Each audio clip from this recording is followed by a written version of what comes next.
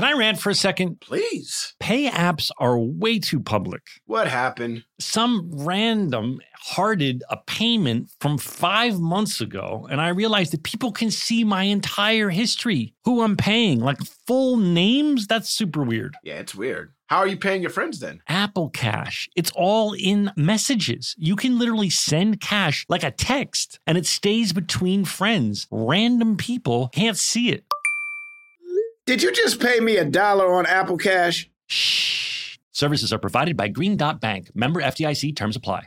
Whether it's her first Mother's Day or her 40th, she deserves more. Shop tons of stunning on-trend jewelry for every budget at Diamonds Direct. Diamond fashion jewelry, beautiful birthstones, everyday pearls starting at just $200. Commemorate the real loves of her life with a gorgeous pendant featuring the birthstone of the one who made her mom. This Mother's Day, Diamonds Direct has everything you need to say thank you. Diamonds Direct. Your love, our passion. Online at diamondsdirect.com. Did you know that 46% of us don't take all our vacation days? Even though it's been proven that taking time off to play makes us more productive. In California, no matter where you go, you'll find play. Explore a redwood forest, immerse yourself in art galleries, or just park yourself in a beach chair and chill. Play is everywhere in California, so take some well-deserved playtime off and discover why California is the ultimate playground at visitcalifornia.com. Hey guys, I've been telling you about how we are big fans of Tecovas boots. Heritage, tradition, quality, comfort, style, and service are some of the best features of Tecovas. But now they also have a gift for our listeners. Tecovas will throw in one of their best-selling trucker hats or ball caps free with a minimum purchase of $100 at tecovas.com. Just use code REALFRIENDS at checkout. That's REALFRIENDS. That's TECOVAS.com and point your toes west. Yo, New Jersey in the house. New Jersey in the house. Oh my God, so much to say. I don't even know where to begin with you. There's so much to say. What are you talking about? I mean, first of all, I think this is one of the best fucking episodes of this fucking show. You love this season so far, dude. Season well, dude, 2 this is your favorite. Well, this episode I think is one of the best of season 1 and 2 so far, dude. This is I fucking laughed my ass off at this episode. I laughed a lot in this episode. There's so much funny shit in this episode. Gosh. I'm so glad Bill's coming on today. Yeah, we have Bill Lawrence on the show today, guys. Surprise! Is he here, Daniel? Okay, well, you can let him in when he comes here. Bill's one of the only guests we won't put in a virtual green room. No, we would. Nobody puts Bill in the corner. Nobody puts Baby in a green room. Nobody puts Billy in the corner. Oh my God! Yeah, I really thought this episode. I usually pause when I want to write something and make a note to talk about it, and I was pausing every other sentence. I just thought it was so funny. Has a lot of funny moments in this There's a lot of stunts in it. There's a lot of funny gags. Rob is hilarious. Rob is hilarious in this episode. Well, we will save it for when Bill gets on. How are you? I'm well. How are you? Good. A lot of people love and deserving. I mean, if we had merch, if I gotta tell you, if iHeart could figure out, if the giant conglomerate of iHeart could figure out how to get us merch, Deservant would be on a mug. Deservant would be the picture of on the T-shirt. It would be on a T-shirt on a mug. Oh I laughed out loud. Someone on my Instagram when I promoted today's show. We record this a little bit before you guys, so this is Thursday the 6th. Someone wrote, "This one's going to be deserving of a listen." I love it. Our fans are so fucking awesome and funny. They're so witty, man. They're so witty. Very funny people that listen. Well, obviously, if you like a show this good, you must be a funny person. They are savvy. And with it. They love our songs. Did you see that thing I sent you of the woman who on Twitter who edited together a little quick video to the ramp song? I ran down the ramp song? Yeah. I ran down the ramp. Yeah. She cut together footage of JD running around down the Scrubs ramp. Down the Scrubs ramp. In several different ways he ran down. One time he goes down on his back. Joel, you might have to reward that woman with letting her ask a question. She fucking cut a video for us, dude. No, listen, man. All right, and that's very nice. She spent a lot of time on that. I wished it was longer. If you're listening, nobody has done what Shay has done. Nobody has done what Shay has done. Well, Shay's coming up. He's on in a little bit. But that's what I'm trying to say. We've been giving it away a little too easily. Oh, so you're saying the only way to get on is to self-publish a book about Scrubs? I'm saying at least get close to the level of fandom that Shay has shown, man. That's like he trumps everybody. This young lady spent a lot of time. Think how much time she searched the whole fucking show for shots of JD running down the ramp. She went to YouTube and was like Scrubs ramp, and that's what she did. Dude. Oh man. Anyway, I laughed. That song, I cannot get that fucking song out of my head. I sing it all day long. You know what song I can't get out of my fucking head? What? What you trying to get into, Adele Shun? What you trying to do? I agree. It's fire. I'm not going to lie. And I love shit it. You're trying to get into, Adele Shun. What is it? What is it? Well, don't forget, everybody, that's a ringtone that you can have on your phone. I know. Again, Joel, is there a max to how many ringtones we have? Because when I read my comments, everyone's like asking lots of questions. They want another one. We can't do another one. We can. DJ Khaled said, on the last episode, DJ Khaled said we could. I know he did, but listen, he was just trying to be nice. We did our new favorite segment, Ask DJ Khaled, and he gave us permission. I know, but no, dude, no. Oh man, if I had the bandwidth in my brain, I would just take over the whole merch thing and do it myself. But I don't. I know that I care enough. But I have so many funny ideas, and our fans and listeners are suggesting so many funny ideas. It would be a whole little side career for me. I love that everybody's involved, man. Everybody wants to be involved in it, and I like that. You know what I mean? GQ, British GQ says it's the second best podcast of the year. Wow. You know, and the British are wise. They're very wise. They're wise people. They're very, very wise. They have good taste. Let's be honest. Well, you know, British people have good taste. Let's call it what it is. They're right. GQ is right. You liking my beard? I'm trying to catch up with you. I do like it. I like that you're letting the gray grow out a little bit, though. Well, a little bit. Yeah, I can't get as bushy as yours ever. It just won't happen. It would take so long for me. This is all quarantine. Oh, the whole quarantine. But I feel like even if I did, I guess maybe if I did 4 months, yeah. It looks nice. I like it on you. It's a new look. It is a new look. I like it too. How's Casey putting up with it? Does she complain about it? No, she doesn't complain about my beard. She doesn't complain. She complains about other things, you know, like my lack of support in the house when it comes to the children. Are you not helping? Are you being the horrible husband that lies on the couch and plays video games? No, I'm not being that person. But you know my wife. If there's nothing to do, she's going to find something to do in the form of cleaning or something like that. That's just her. And I don't think she's always been like that, but I think ever since she's had kids, a way to get away from everybody is to clean, I guess. Because she'll find things that aren't even dirt. And it's really weird because she's never been that type of person, but she'll find things that are dirty and just be like, I got to clean this right now. And then but it's a way, I think it's a way for her to spend time away from us without being like, I can't be around y'all. But don't you feel like in quarantine, this fucking deep into quarantine, people are just starting to lose their minds a little bit, and they're like, "What can I do? I know I'm going to clean the freezer." Like I think people are going a little batty. Yeah, you know, she got out the house today, which I'm very happy for. She You let her out? I let her out. I let her ass out. You're so strict with letting people out. Did you like? She was like, "Can I go out?" I picture there's like a padlock on the front door. She was like, "Can I go out?" I was like, 1 second. Click, click, click, click, click, click, click, click, click, click. Let me undo the chain, undo the other chain, undo the other chain. Yeah. And then I open the door and it's like, yeah, the bright sunlight hits her face. Right. And she's like blind for a second. When it hits her, she's like, oh, it's so bright. And then I let her out. Yeah. Where'd she go? She went to play tennis. Oh, with Chris Crabb? With Christopher Crabb. That's our old Donald and I. We spoke about him once. He was our old tennis coach when we were allowed to go to tennis. Yeah, she took a tennis lesson. Oh, look who it is, everybody. Thunderous applause. Ladies and gentlemen. Turn your key, Donald. Thunderous applause. Give it up. It's turn. Give it up for Bill Laurie. Yes.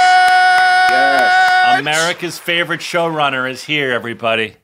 I'm sure. I have a lot of complaints today. I have a lot of issues today that we're going to bring up. Bill, why is your camera not on? I'm starting my okay. Voice there memo. you are. I got a lot of issues today. I'm bringing up complaints and stuff. I'm ready. All right, go. We want to hear it all. Let's go. This is called This is called Bill Bitches. Look, see, that's what it is. That's what it is. It's a new segment. We're looking. I mean, it's the second season of the show. Congratulations, by the way, guys. I saw something that a podcast you have to listen to. I've run into people that talk about the podcast independently of you two. Its success makes me very happy. The only thing that makes me happier is there are some people that feel that I'm some way involved or behind it, and I am not changing that narrative. If I can take credit, I am. You are behind it, Bill. You are indirectly behind this whole it. Thing. If it wasn't for you, I wouldn't know Donald. Donald would be. I'd be like, I don't know what I'd be doing. Porn. Donald would be doing Clueless 7. Right, dude. Every time they bring up, do you want to produce? I'm the one that's the holdout when it comes to the Clueless remake. Every time they're like, do you want to do you want to do the remake? Do you want to do the remake? And I'm like, nah. Alicia's down to do it. I'm still spending that Scrubs money. Wait a second. Really are you kidding? Are you serious? Alicia's down to do it? Dude. Oh, okay, No. you should do it. Where are they now? It would be great if we could do a Clueless sequel. That would be awesome. Do I think it's going to happen? I think nowadays more people are open to it. I think 10 years ago, everybody was like, get the heck out of here. I mean, like a Netflix movie would be hilarious. I'd watch the hell out of that. Yeah, Sorry, Bill, go on. I didn't mean to interrupt. Wait, we didn't count in, Bill. And since it's your favorite thing to do you want to count us into America's favorite song? Yeah, this might be the last time I ever do it because we're looking for a new gig. You right? You ready? All right. But by the way, people love it when you do it when you're not supposed to. But now we're giving you permission to do it, Bill. Well, I don't want to.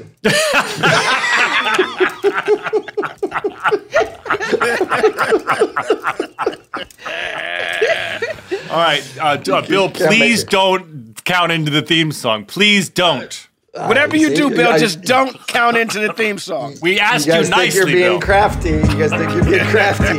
But I know what Ripple 5, 6, 7, 8. Stories about a show we made.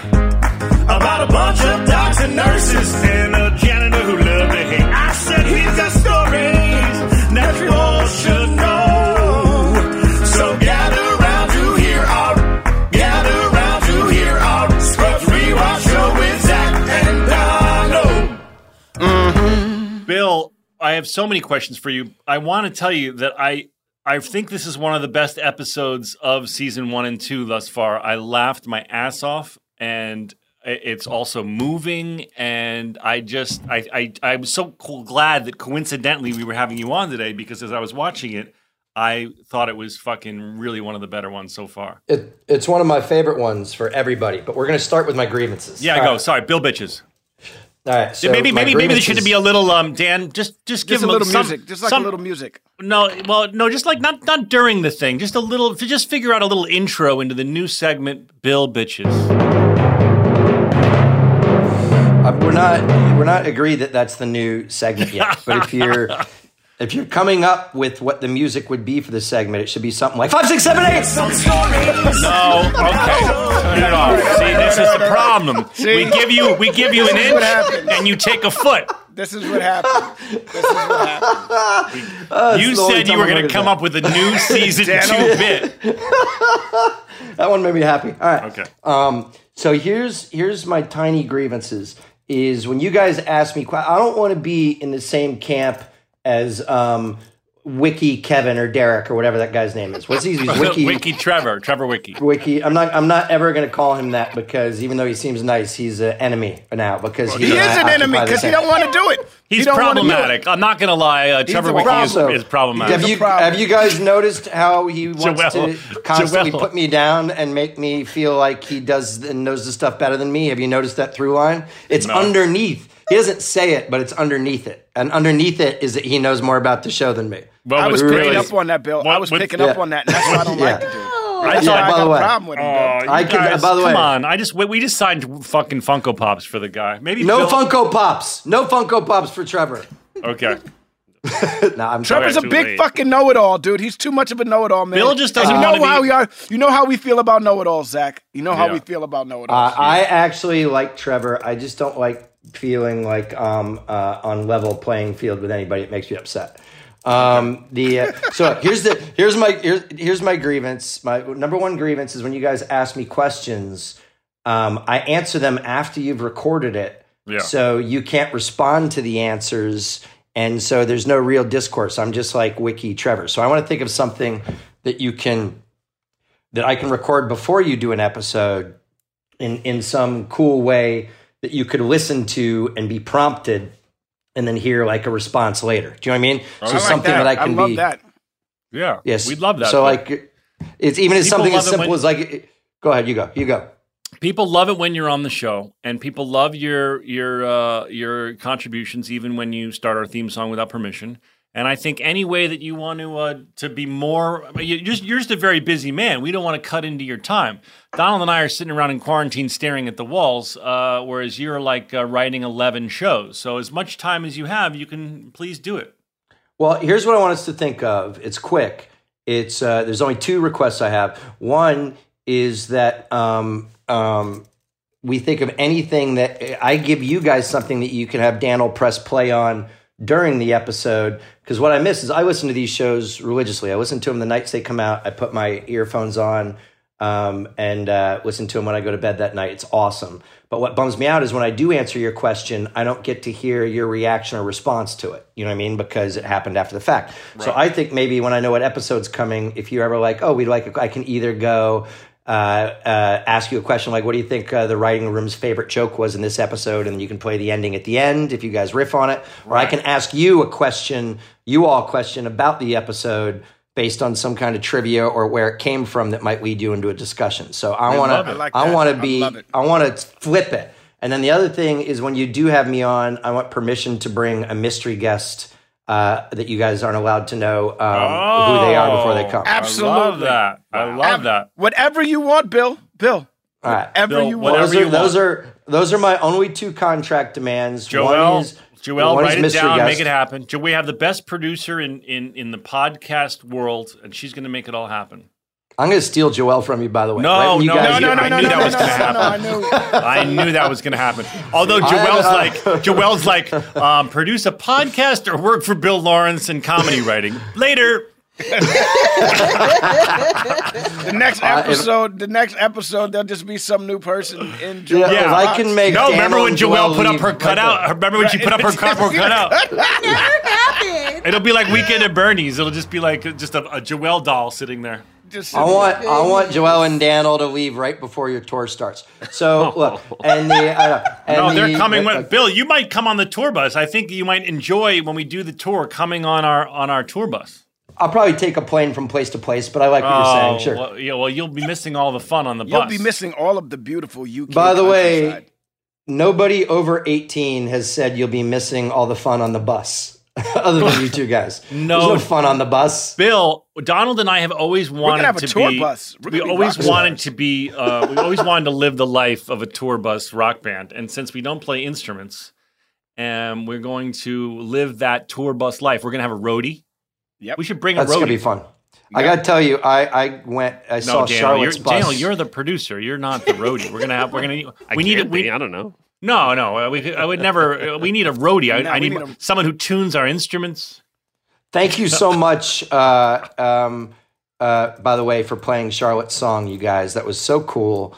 And, she loves you guys so much. She was so grateful, but it was so neat for me. And I say that because Charlotte's tour bus on her last tour was so cool. And I saw pictures of it, but I was never allowed on it because that's where she had parties after shows and stuff. And so, you don't want to invite your dad on the tour bus, but you can come on our tour bus. That's my other request. If I'm allowed on your tour bus, I would like my daughter to not be allowed on your tour bus. Yeah. Sorry. Done and done. Sorry. Done and done. Sorry. Done. Sorry. No Charlotte's allowed. I got to tell you, that song is really good, Bill. I'm not just saying this because I love you and I love Charlotte. I actually played the end of the podcast a few times. Because I love the song, and I also really thought my talk up into it was spectacular. But it's a really good song. I added it to my my workout playlist. Dude, she's killing it. I would drop everything to be a roadie for her or for you guys. It's just so fun being around music and being around all that stuff. Should we talk for a second about your new show? I feel like we should promote Ted Lasso, Bill. We can. I just want the end of the mystery guest thing, and the reason I'm going to do it, and you guys will like it, is even though some mystery guests will freak you out, a couple of them will be writers because you guys are just doing such interesting things talking about the craft of acting and your experiences on it. To occasionally throw another writer in the mix of this stuff, you might really like it. We'd love that. We would really love that. You know, people. We were talking about that on the last podcast. We were actually talking about that. Like, it's really important to us that we bring other people from the show because everybody has a story to tell, and everybody has. You know, it was 10 years of a lot of people's lives, 9 years of a lot of people's lives. So I know that there's so many stories. Like, people got married. Oh, dude, we had a count of how many babies were born during that show, and I think it was up to something like 30-something between all the actors, crew, and writers and stuff. It was crazy. Yeah. So we asked our audience, and they were like, "Yes, please." So we love crew members. What crew members? I mean, we said, "Hey, should we bring on crew people?" And people overwhelmingly said yes. So we got to think of I mean, we definitely want Patrick Bolton because he has his own song. But of course, by the way, that Neil Goldman keeps count of how many times you've mentioned his name on your podcast. So whenever you say Neil Goldman, I'll get a text from him that just says 4 mentions so far. Neil was one of the writers. Yeah, I think we should have some writers on because also writers are funny too. So Mike Schwartz is in this episode. He puts his penis in a flashlight. Yes, it was before he was Lloyd. So he's not Lloyd in this? Oh, no, he's not Lloyd. No, he's not Lloyd because remember Lloyd started as a delivery man. Lloyd shows up with the ton of bricks. Yeah. Right, Lloyd's the delivery man, and then we just let Mike do the flashlight thing, and then Lloyd continues to be a delivery man that loves heavy metal, and then Lloyd eventually comes to be part of the Brain Trust. Yes. Now, Bill, are you sure that it's in your mind that that's not Lloyd? Because why is it not? He never says I'm Jim or anything. I think he was acting. Maybe he is in his head, but I didn't. I remember us arguing in the writers' room if he was allowed to do that. And I said yes, because by that point, I think I had put myself in the show 3 different times. Once getting whenever I was bored, I don't know if you guys remembered, I used to go put myself in the show and occasionally give myself a line or a reaction until I finally gave myself a part as a minister that lived in the Bahamas and then a janitor that also works at the hospital. So I didn't have any ground to stand on. I eventually just had to let people do it. But let's say he's Lloyd. Okay. But because that's the thing. We always joke that the janitor didn't have any kids. But in this episode, at the end, he's in front of a class. Now, my question is... No, he's lying. He's lying. Yeah. Well, he's lying. He doesn't have any kids. Yeah, so it is a fantasy. And this is something that JD dreamed. Okay, cool. Oh, my God. We got to get to the episode. It's so good. Before we do, I just want to say Bill is too modest to talk about this, but he has a new show with Jason Sudeikis. It's on Apple. It's called Ted Lasso. And it's getting extraordinary reviews. And I directed episode 2, and it's really fucking good. And I'm happy for you, Bill. And if you're a fan of this, show, I bet you're gonna like it because it's very, very funny. It's a similar. Well, it's not fantasies and stuff, but Bill, talk about it for a second. Plug yourself, for God's sakes. Look, Jason Sudeikis is a very funny performer, a great actor, but he's also was a writer on SNL first, and he wrote and came up with this character long ago, and it's about a transplanted American college football coach that goes over to the UK to coach a Premier League soccer team. It's a fish out of water thing, but you know me, man, I'm a sucker for heart and emotions. And most importantly, I think besides being kind of a fun sports movie, if people could use maybe an optimistic, hopeful show, it is that. And I certainly needed to work on something like that for a change. And I'm really proud of it. You did great work, man. I was lucky that Zach was there and had nothing else to do that I could kind of Shanghai him and make him direct an episode. Well, it's funny. I was in the UK because my girlfriend was working there, and Bill was like, oh my God, this is perfect. Do you want to direct an episode of the show? And I said, oh my God, please. I'm sitting here. I got nothing to do. I should be writing something, but I'm just fucking around and not writing.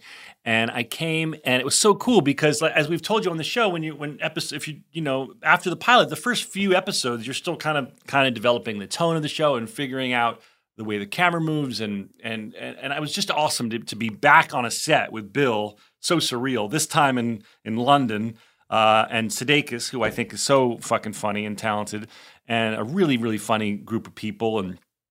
And I delivered my cut. I don't know how much you changed my cut, Bill. Well, look, stuff always changes. That's me saying it in a nice way. We changed it some, but you did establish a visual, look of the show, which was, and we hadn't really even thought about it. If you're in the UK as an American TV show, shooting these kind of great kind of visuals of where you actually are, it'd be silly not to do it.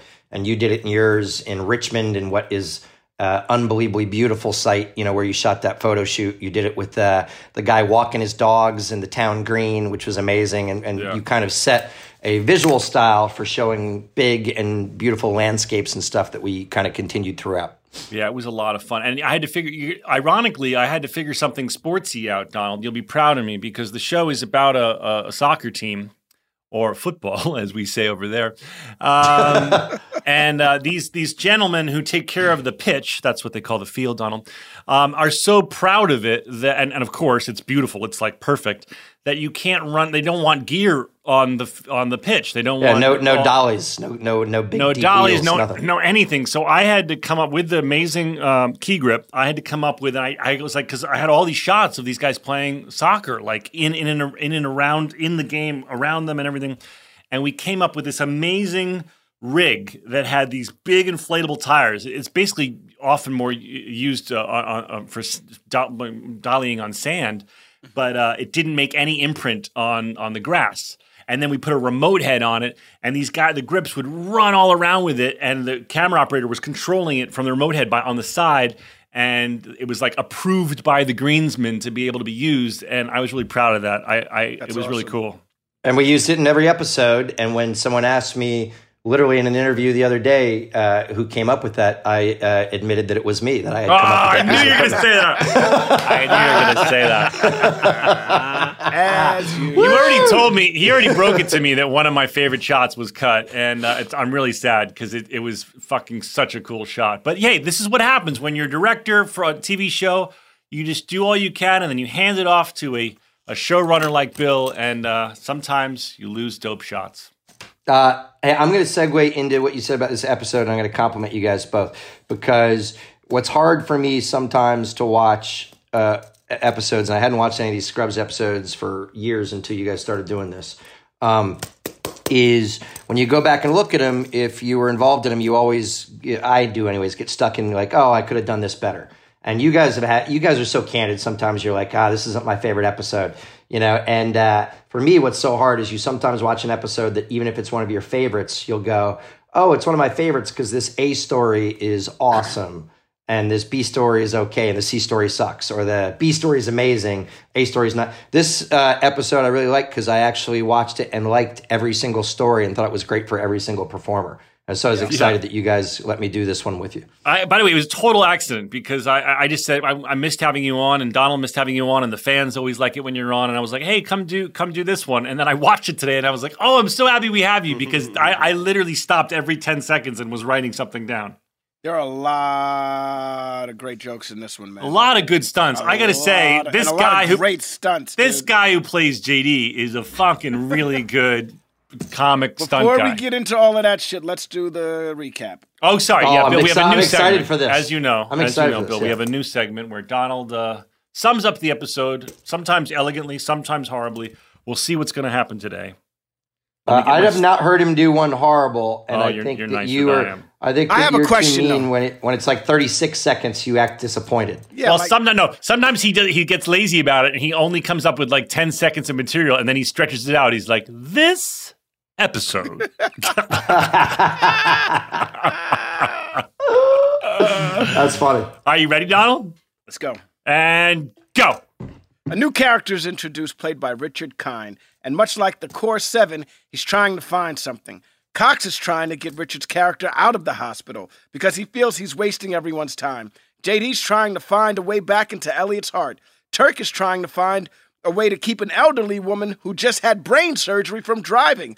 Elliot's a hot mess and needs to find a place to live. The thing about searching is it's often followed by discovery, and all of our heroes are caught off guard when they find what they're looking for. Oh, shit. Whoa! By the way, the thing about...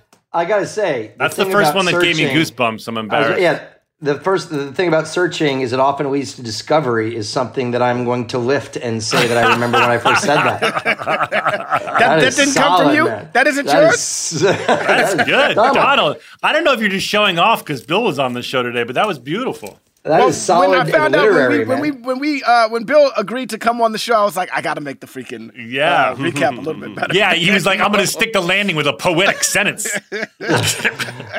By the way, just so you guys know, before the end of this, I will weave that sentence into a comment without you guys ready for it to come. Yeah. I'm eventually going to say that the thing about searching is it also often leads to discovery. Yeah, it felt like something JD would say in a voiceover to end the show. Well, he'd say at the end of the day first. At the end of the day. At the end of the day. At the end of the day. Did you guys ever tell that piece of trivia? It's one of my favorite things that I don't know if you both know or remember, is when our show was at its hottest, a small publishing company said, hey, we'd like to give you some money, which is always interesting, and money in advances. We want to do a book of all those kind of inspirational life guidance Scrubs quotes, JD voiceovers at the end. And we initially, Randall and I were like, we're definitely doing that. Of course, it'll be dough, it'll be whatever, it'll be great. And some of them are really good. But then when you take all the manipulative indie music out and you guys, and you remove your performances, some of them literally are like, at the end of the day, things happen. And then other things happen. And sometimes the things make you sad, and sometimes the things make you happy. And we were, by the way, we were immediately looking at him going, oh, we can't do this ever. I remember sometimes recording him being like, this makes no fucking sense. But then you slap a little indie music on it and do a cool slow motion crane shot, and bam, you're there. When push comes to shove, sometimes your friends are your friends, and sometimes your enemies are your enemies. Yeah. Bum, bum, bum, but in the end,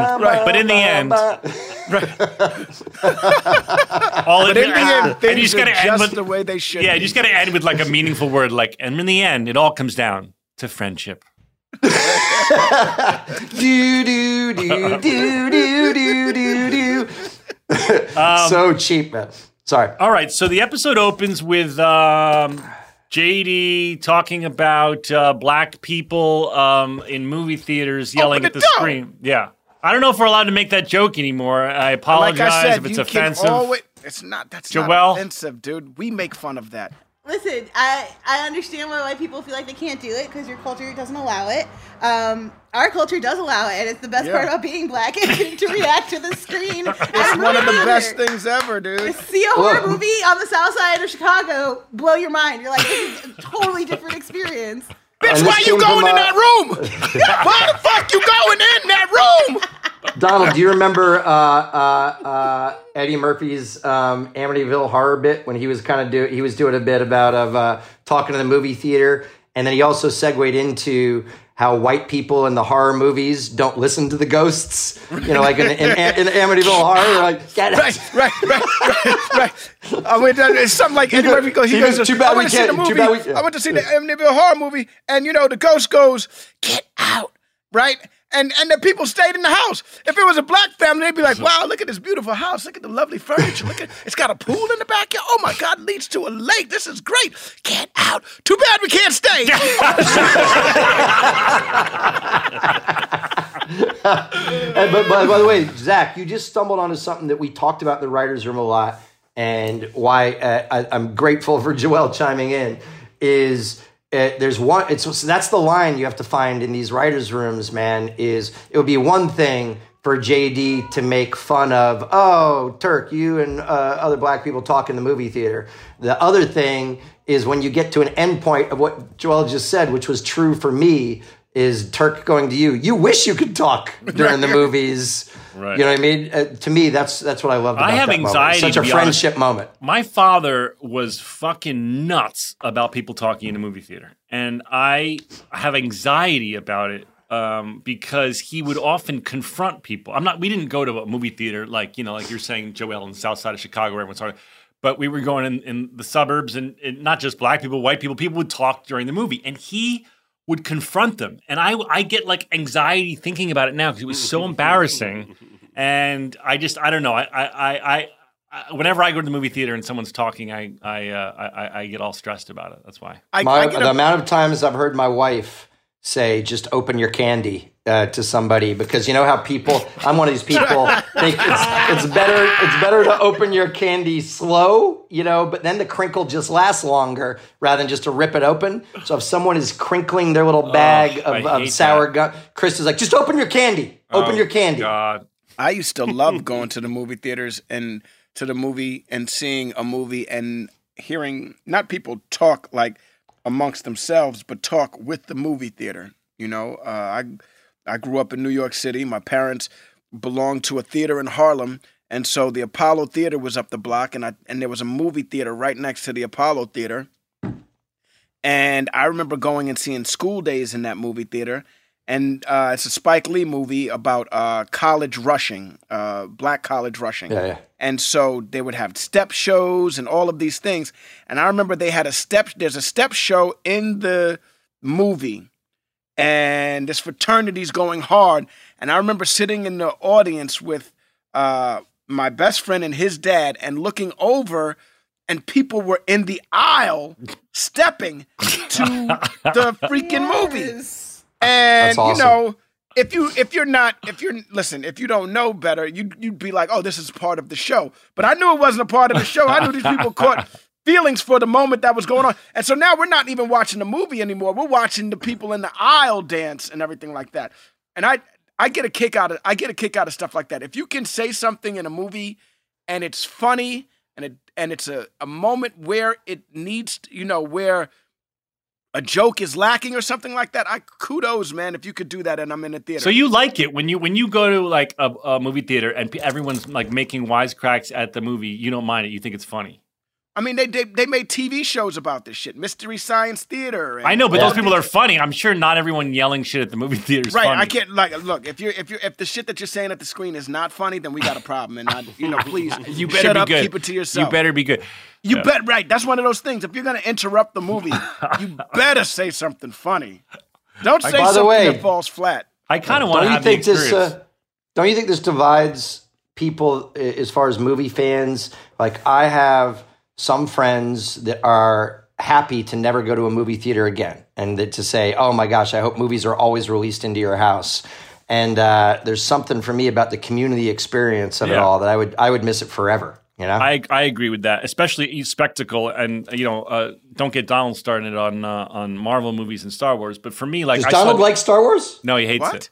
I don't know if you've heard, but he's been cast as Chewbacca's cousin who can talk. By the way, is there a way? There has to be a way that we can, Oprah this into reality, because you guys have been talking about it so very much. We have to. Well, Bill, you're the one with the connects. I've been trying to secret this shit for like 46 years, dude. Since when did Star Wars come out? I've been trying to secret this shit. I'm gonna be in a Star Wars movie one day. And I've gotten close. I've been on a Star Wars television show. Yeah. The only way it happens if someone we know well gets to direct one of them.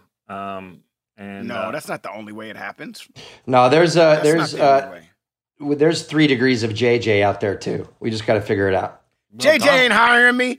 JJ hired me a long time ago. He ain't hired me since. I remember I had a meeting with JJ. And he was talking about Star Trek, right? And he didn't want to give it away. And I was like, well, is there a part for me? He was like, nope, there's no part for you in this one. But the next one, Donald. Yeah. And then I was like, oh, yeah, okay, bet. Freaking, they made 3 Star Trek movies. I'm not in any of them. Then he gets Star Wars, and he goes and hires John Boyega instead of me. Listen, man, hold on now. I don't think that Stormtrooper was supposed to be 46. Huh? I don't think that Stormtrooper was supposed to be 46. No offense. Listen, man. By the way, why is that old Stormtrooper limping? By the way, in every appearance I've had on this podcast, that's the most offended that Donald ever looked. That moment right there. I saw pure actual anger at you, all Zach. Of a sudden, before the black Stormtrooper takes off his helmet, you see him like holding his back and limping, and they're like, what's wrong with that Stormtrooper? I'm just saying, man. Stormtroopers can be old or they can be young. They are military. I don't think there's any old stormtroopers. How funny would that be if the stormtroopers were all the original stormtroopers, and when they take their helmets off, and they were just all old men. 30 years later. Can't believe they survived. Bill, one of my life goals is to try and get him in one of the movies. I'll do anything. I'll turn tricks, whatever JJ needs. Will you turn tricks? I'll turn a trick for JJ. Yeah, whatever he needs. JJ, by the way, you guys should start. No. Yeah. Okay, hold on. Yeah. Let's not concentrate on JJ. JJ's great. Right. Let's focus on Dave Filoni. Oh, I remember I hit up Dave Filoni when we were at the premiere. I said directly, you got to hire this. And he did. He put you in the cartoon. And Jon Favreau. Jon Favreau, good guy. I don't know. You know what another angle is? One of Charlotte's best friends, and Zach and Don, you guys will love her music. She was just on Fallon the other night. Gracie Abrams, who is another young female singer-songwriter. You guys, when you embrace that music, how organic is it just to, because she's so talented, to suddenly play her song, her as a guest. See what I did? Bill, I'm sorry. We only play one young woman's pop music on this show, Charlotte Lawrence. As it should be. Thank you. It was dumb of me to say. Charlotte's the only one that gets play. All right. Should we talk about why is Elliot wearing a very cute nightie on the first night of Friend Night? She's on the couch. I saw that as a moment. Is that you, as a producer, you get mad when you occasionally see moments in shows where you go, an actor or actress decision happened that maybe wasn't in the best interest of the show. So like one of them was every time that I would go down into dailies and I would be like, why are we digging through so many takes? And the editor would be like, oh, because Johnny McGinley decided he wanted to juggle while he said this line. I'd be like, oh my God. And this is one, if I were to bet, I would say that it said Sarah, Elliot wakes up, and that Sarah with wardrobe, because you guys were able to control your characters, would be like, I think I would wake up in an incredibly adorable nightie. And even in an episode that I was trying to say I'm moving on from the romantic relationship with my friend. Yeah, it does feel like a bit of a teasing thing, because like if this were real life, and then she had really cut it off and said, no more sex, I'm going to sleep on the couch. Sweatshirt. Yeah, sweatshirt, sweatpants. She's wearing like a super little sexy little number.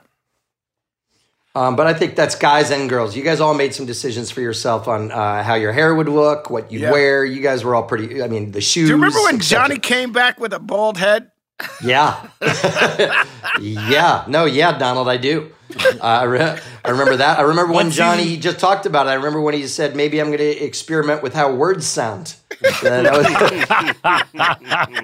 was also super fun. Anyway, I was proud of my first of many stunts hits in this episode on that lamp. Fall into the lamp. No, that lamp hit is gorgeous. Very good. I wrote that down. I did not. Pratt fall into lamp.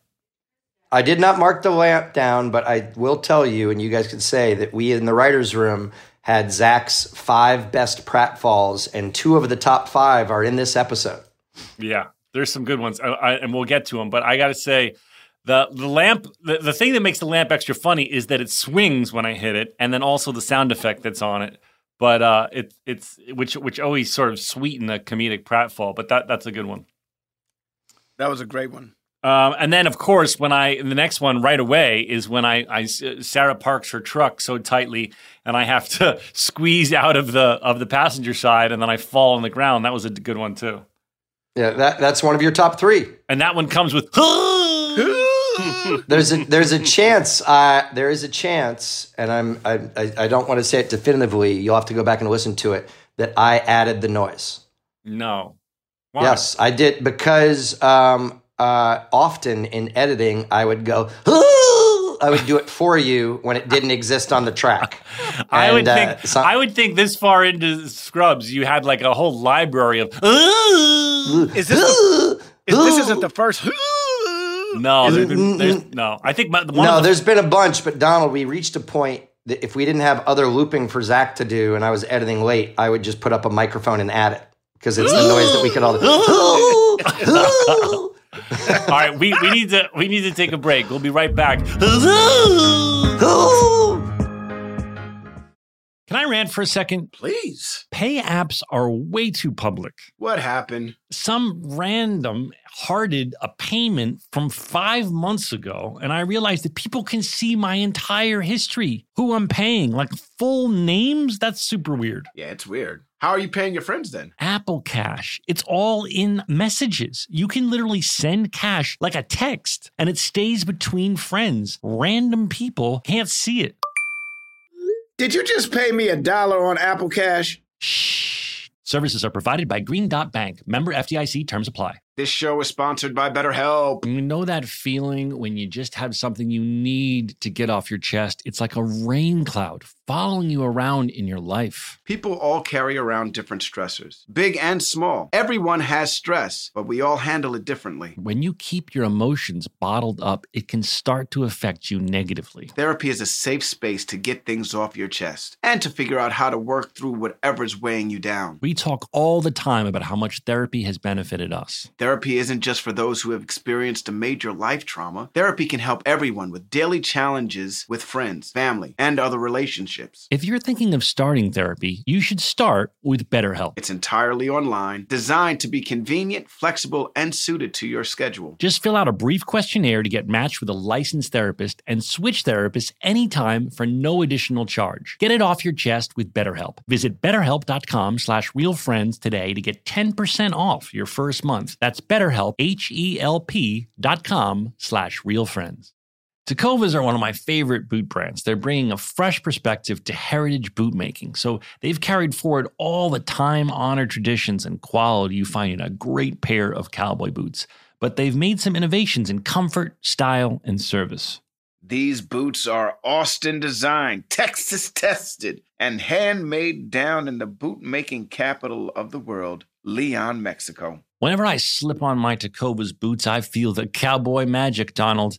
They're tough enough for getting dirty, but classic and stylish enough for a night out on the town. If you ever wonder if you can pull off cowboy boots, you should pull on a pair of Tecovas. You'll see. They'll become your new favorite footwear. Cowboys knew what they were doing when they invented Western wear. If you can't make it into a store, Tecovas delivers the most premium quality and most comfortable Western goods right to your door. Visit Tecovas.com. That's TECOVAS.com and point your toes west. As a special opportunity for our listeners, Tecovas has said they will throw in one of their best-selling trucker hats or ball caps for free into any minimum purchase of $100 on Tecovas.com. Just use code REALFRIENDS at checkout. That's REALFRIENDS. It's about a $30 value, and they sell fast, so there are always new styles and looks. Again, for a limited time, just enter code REALFRIENDS at checkout to add a free logo hat to your order as a one-time gift from Tecovas, only at Tecovas.com.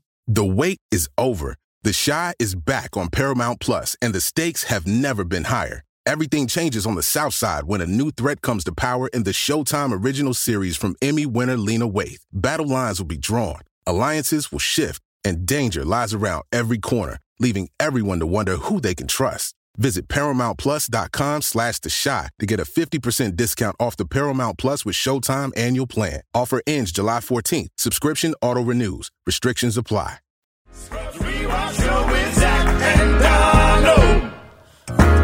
And we're back. So basically, one of the themes of this episode seems to be, and I don't know if it's true, we can have Joelle weigh in as the female voice of the podcast, but Elliot or Bill, or I guess the writer, who was Gabby Allen, I believe, is saying women can move on from this sort of thing quicker than men. I don't know if that's a universal truth. No, that's so true. I think that's true. I think that's true. I think women are very, and this is speaking as a man, so obviously take it with a grain of salt. I think women are easier to say, no, I don't want to do that anymore, even if they do want to do that and they know it's bad for them. Whereas JD's running around thinking about his privates and what Elliot did to his privates and not necessarily what the relationship was. Whereas Elliot was like, if I continue doing this, I'm going to get in a relationship with this guy. So what you're saying is that women maybe have the ability to control their urges more and say, this is bad long term, I'm going to stop. Whereas a man, stereotypically, would be like, fuck it all. I just want to be with you. Let's be impulsive and do it now. Right. Let's do it now. Fuck the consequences. I would only tell you guys that even though you're doing it gender-based, I think these things are character-based. And we would say that we established Elliot on this show as someone that is able to compartmentalize things and take emotions out of it. Like, you guys remember with Scott Foley, that she was able to be like, I really dig you, but it doesn't work right now. I'm trying to do medicine, so this is over. And he was like head over heels in love with her.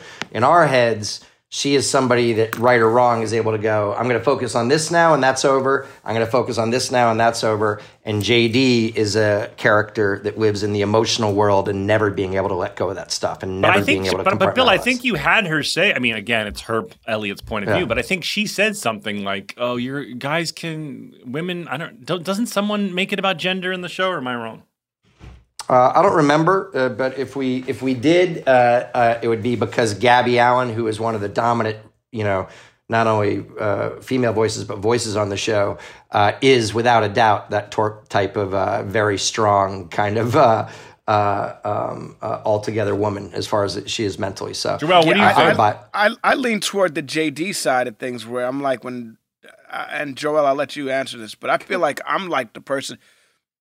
Like, my wife will be like, that's it. There's no more of that. We're not doing that anymore. And I'm the one that's like, please, let's just try one more time.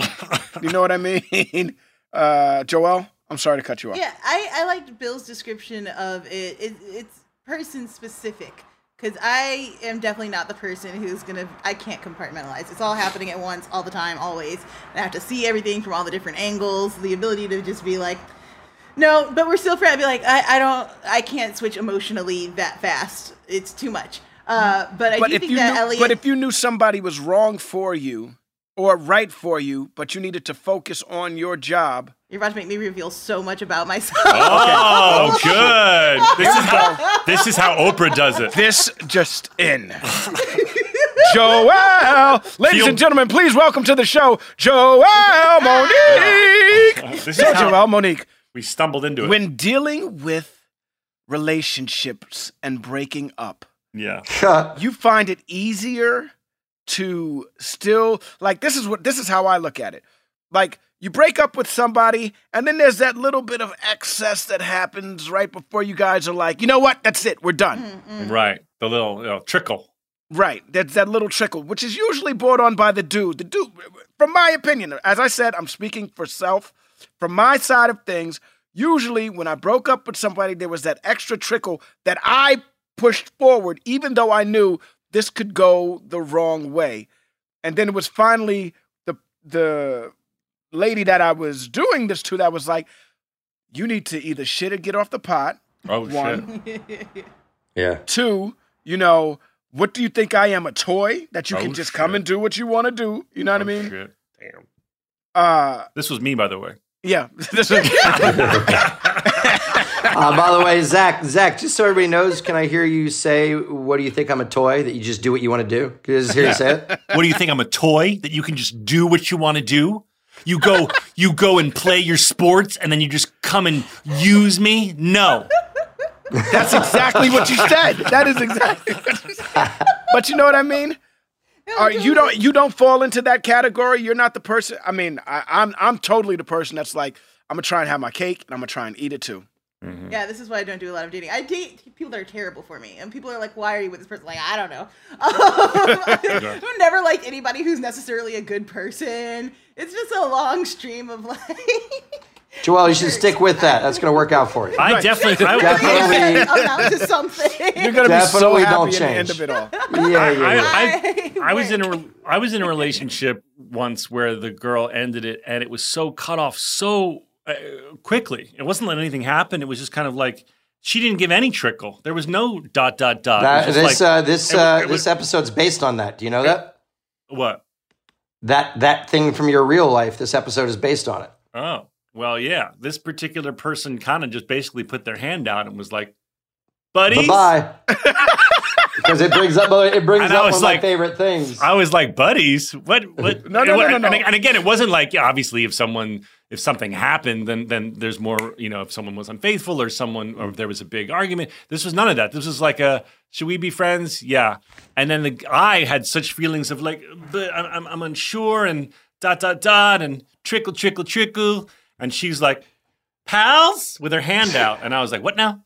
This is one of my favorite things that I wanted to talk about, because this is one of the first times I remember the advantage of becoming really close with the cast and crew and writers on a TV show is I didn't know if you'd bring it up, Zach, but you and I were getting, we were hanging out and being friends, and you told me about this in your life in a way that, it was obviously affecting you emotionally and you were hurt. And I think I was a decent friend when you talked about it. But then when I left, I'm like, this will be a pretty good episode.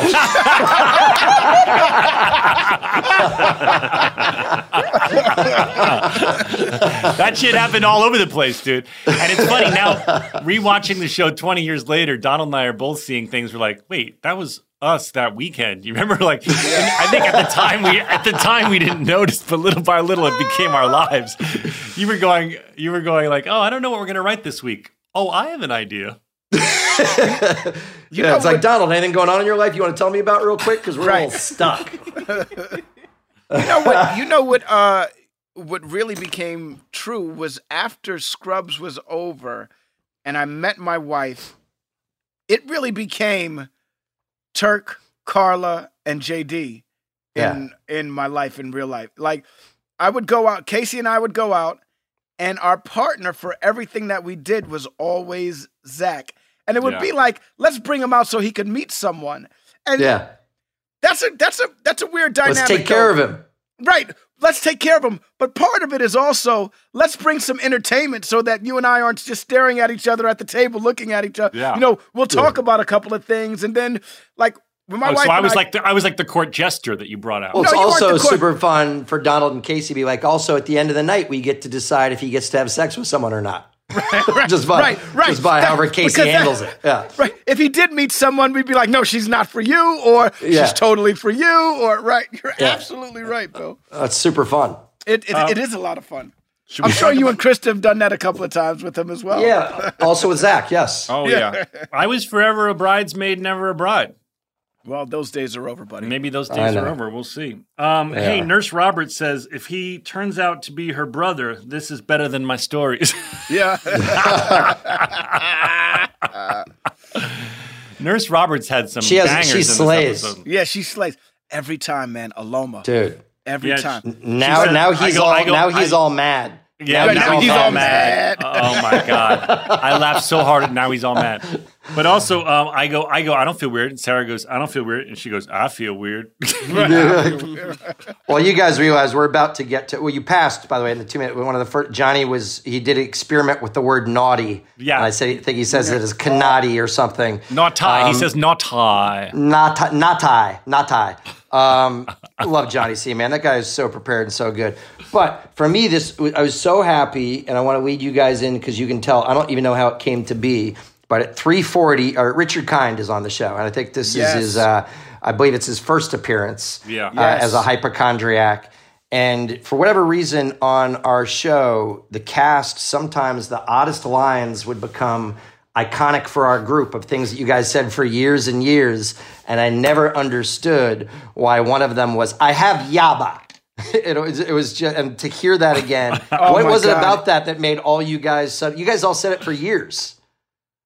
Yeah, go ahead, Zach. I just think Richard Kind is so fucking funny, and everything he says makes me laugh. He's like he looks like he's like a Muppet. Like he's got this giant mouth, and he's a really good actor. One of the things about great comedic actors is that they're often really good dramatic actors as well. Richard Kind has a little short monologue at the end of this episode that gave me goosebumps. And it's so poignant. Yes. Yeah. And he spends the whole first part of the episode being hysterical. Oh, by the way, have you ever had sex with a chimp? If you have, I have been to the zoo. Yes. It wasn't sex with the chimp. It's like, have you been around primates recently? Exotic primates. I have been to the zoo. Continue. And then, but also, he's just so funny. In fact, every time I run into him for the last 20 years, which is probably once a year, I always go, I have yaba. And he starts laughing. Dude. Well, he has one line in the show that we don't talk about that made me laugh so hard. And I'm going to do a bad line reading, but Johnny Cox says to him, "So how was your day?" He goes, "It was horrible." Horrible. It was horrible. I made sounds like a dolphin giving birth. I made sounds like a dolphin giving birth. It was horrible. Horrible. Richard Kind. I made sounds like a dolphin giving birth. By the way, and you have Zeltzer come in. Now, this is, I believe, Zeltzer's Bob Clendenin's second episode. And I wrote down, Bill, you have to come up with a show for Bob Clendenin and Richard Kind, because I would watch the shit out of it. The two of them together are so funny. Well, look, you guys, I'm going to give you guys a compliment. Sometimes I get grief, but like I was doing an interview the other day that somebody said about Ted Lasso, "Oh, it'll be weird seeing a show of yours without the Bill Lawrence players in it." And what they sometimes criticized was like every cast member of Spin City, for the most part, that was available, came and did Scrubs. And now you and Donald and Sarah and everybody, on Scrubs is doing whenever they could other shows of mine. And then everybody on Cougar Town has done, Bob Clendenin ended up being on Cougar Town. It's, for me, such a gift that you guys will keep working with me, but also that you guys, Rich always talked about it, how kind, and Barry Bostwick talked about it, how kind you guys were to the previous gang that came in to be on your show. You know what I mean? He loved it there. Well, dude, from our point of view, we're working with stars, dude. Yeah. We're working with freaking big-time comedians who crush. Go ahead, Zach. I was going to say the exact same thing. For us, Bill, it was just like we Donald and I, as anyone who listens to this know, grew up on sitcoms, grew up on loving TV comedy, and you're bringing in Barry Bostwick and Richard Kind. I mean, these are guys who we just always thought were so funny, and it wasn't like, it was a favor. We were just happy to be, bouncing the ball back and forth with them. That's a sports analogy, Bill, because you often bounce a ball back and forth when you're playing. Sure. Sports. I mean, it's a way you score in a lot of different games, Zach. Yeah. You just got to get the ball in the hole. Get the ball in the hole. I have Yaba. Could I tell you a weird time thing that I really liked, and you guys will remember how often he did this? At 5:16, I remember telling Ken Jenkins early in Scrubs that one of my favorite things that he was great at doing, I think an actor had told me once that it's very hard to fake laugh, sometimes, and Ken was so good at doing a raucous, believable laugh that when he turned away, it immediately stops. And you know how fake it was. Just my favorite one ever was when you guys changed the sign of Sacred Heart to Sacred Fart in a different episode. and Ken, by the way, and Ken Jenkins is able to go, "Have you guys seen the sign?" But seriously, we shouldn't vandalize. And this was one of the first ones that he did that, because I said, "Ken, my favorite thing is when you laugh raucously and it's obviously fake, and then you turn and lecture one of these guys." And he turns and immediately lectures Donald about that older woman in there. Yeah. By the way, I have a question. I have a sincere question about Ken. When you put him on the show, were you aware of how funny he could be? Because man, you had no right. Okay, because he was Barry Bostwick. Yeah, because when we hired Barry Bostwick, he was known as a dramatic actor on Spin City, and I thought Ken, he had been on Homefront and in these great John Sayles movies, and always as a judge, always as a colonel, Hiroshima. He would explode your DVR. I go, what a good bad guy. And he'll just be an amazing dramatic actor. And he'll say, ridiculous stuff very straight like Barry did. Yeah. But then he was so funny and so clever and such a good actor that he was the character that we had to change the most because we were underutilizing him. We had him as a cliche, and then he became more kind of rounded out. We look back at the show now, and there are three characters that really stick out for me, and maybe because they were always in my peripheral and not necessarily people who. And I take that back. I worked with Judy a lot, but Judy, Ken, and Sarah, holy shit, dude! Yeah. I watch the show now, and I'm blown away every fucking episode. Sarah, look, I get why freaking dudes would be like, so what's up with Sarah Chalk? and call the set to try and come by. Dude, I had no the landline. When we were making the show, I had no clue. I didn't pay attention to any of this stuff. I didn't pay attention to what Ken was doing. I'm in scenes with Judy, and I'm not thinking about, holy shit, this girl is fucking running circles around me. And I'm sitting there just trying to freaking, I'm on a hit show. I'm doing my thing. You know what I mean? Yeah. The three of them, oh my gosh, when I look back at it now, I'm like, I really wish I would have paid attention, because there are so many great lessons to be learned from them. Yeah. All you guys were assassins, man. It's you're selling yourself short, Donald. No, listen. I am well aware of I'm well aware about how good I am of what's happened because I've been on Scrubs. I'm well aware of, you know what I mean, and I've learned how to, I've learned a lot from doing the show. I think I could have learned a little bit more if I would have just been less egotistical and paid attention to my castmates, because those three I paid attention to Johnny, I paid attention to Zach, and I paid attention to myself, but I didn't pay attention to those three. I agree with Donald in that going back 20 years later and watching this, you see things you didn't see at all, and I totally agree that we watched the episode. If you weren't in a scene with someone, I don't know how many times you watched it, Donald, but I probably only watched the episode once when it aired. I would and so. You never really studied it, and now kind of going back with this podcast being the purpose of it, you see like, holy shit, look what Sarah's doing. She's really good. She's really good in this episode too. I would even extend it to one of the coolest things about doing a hospital show, as you guys have made me look at it again, and you said it with Rich Kind, was the opportunity for actors and actresses to come in and be patients and know that they had one scene that they were going to get to try and knock something out of the park. Yeah. And as you guys have made me revisit this, the amount of people that absolutely surprised me, do you know what I mean, in an individual scene when it's like, hey, you're not really even part of the cast. But even that kid that ended up getting a sitcom in the finale, when you tell him he had Huntington's disease, Zach, I think his name is Josh something, Josh Cook, I don't know. But there's just so many patients. Joel's furiously typing, which means we'll know soon. There's so many patients, Rich being one of them, like Donald pointed it out, when it's like, oh, funny.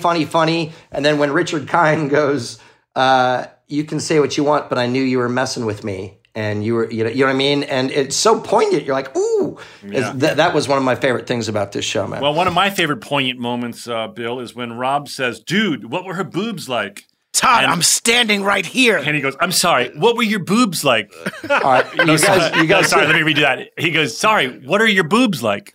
You guys have to know that this episode, and I wanted to give you some trivia, was the absolute most debate we ever had about, how do we have to define Todd as a real character in the writer's room?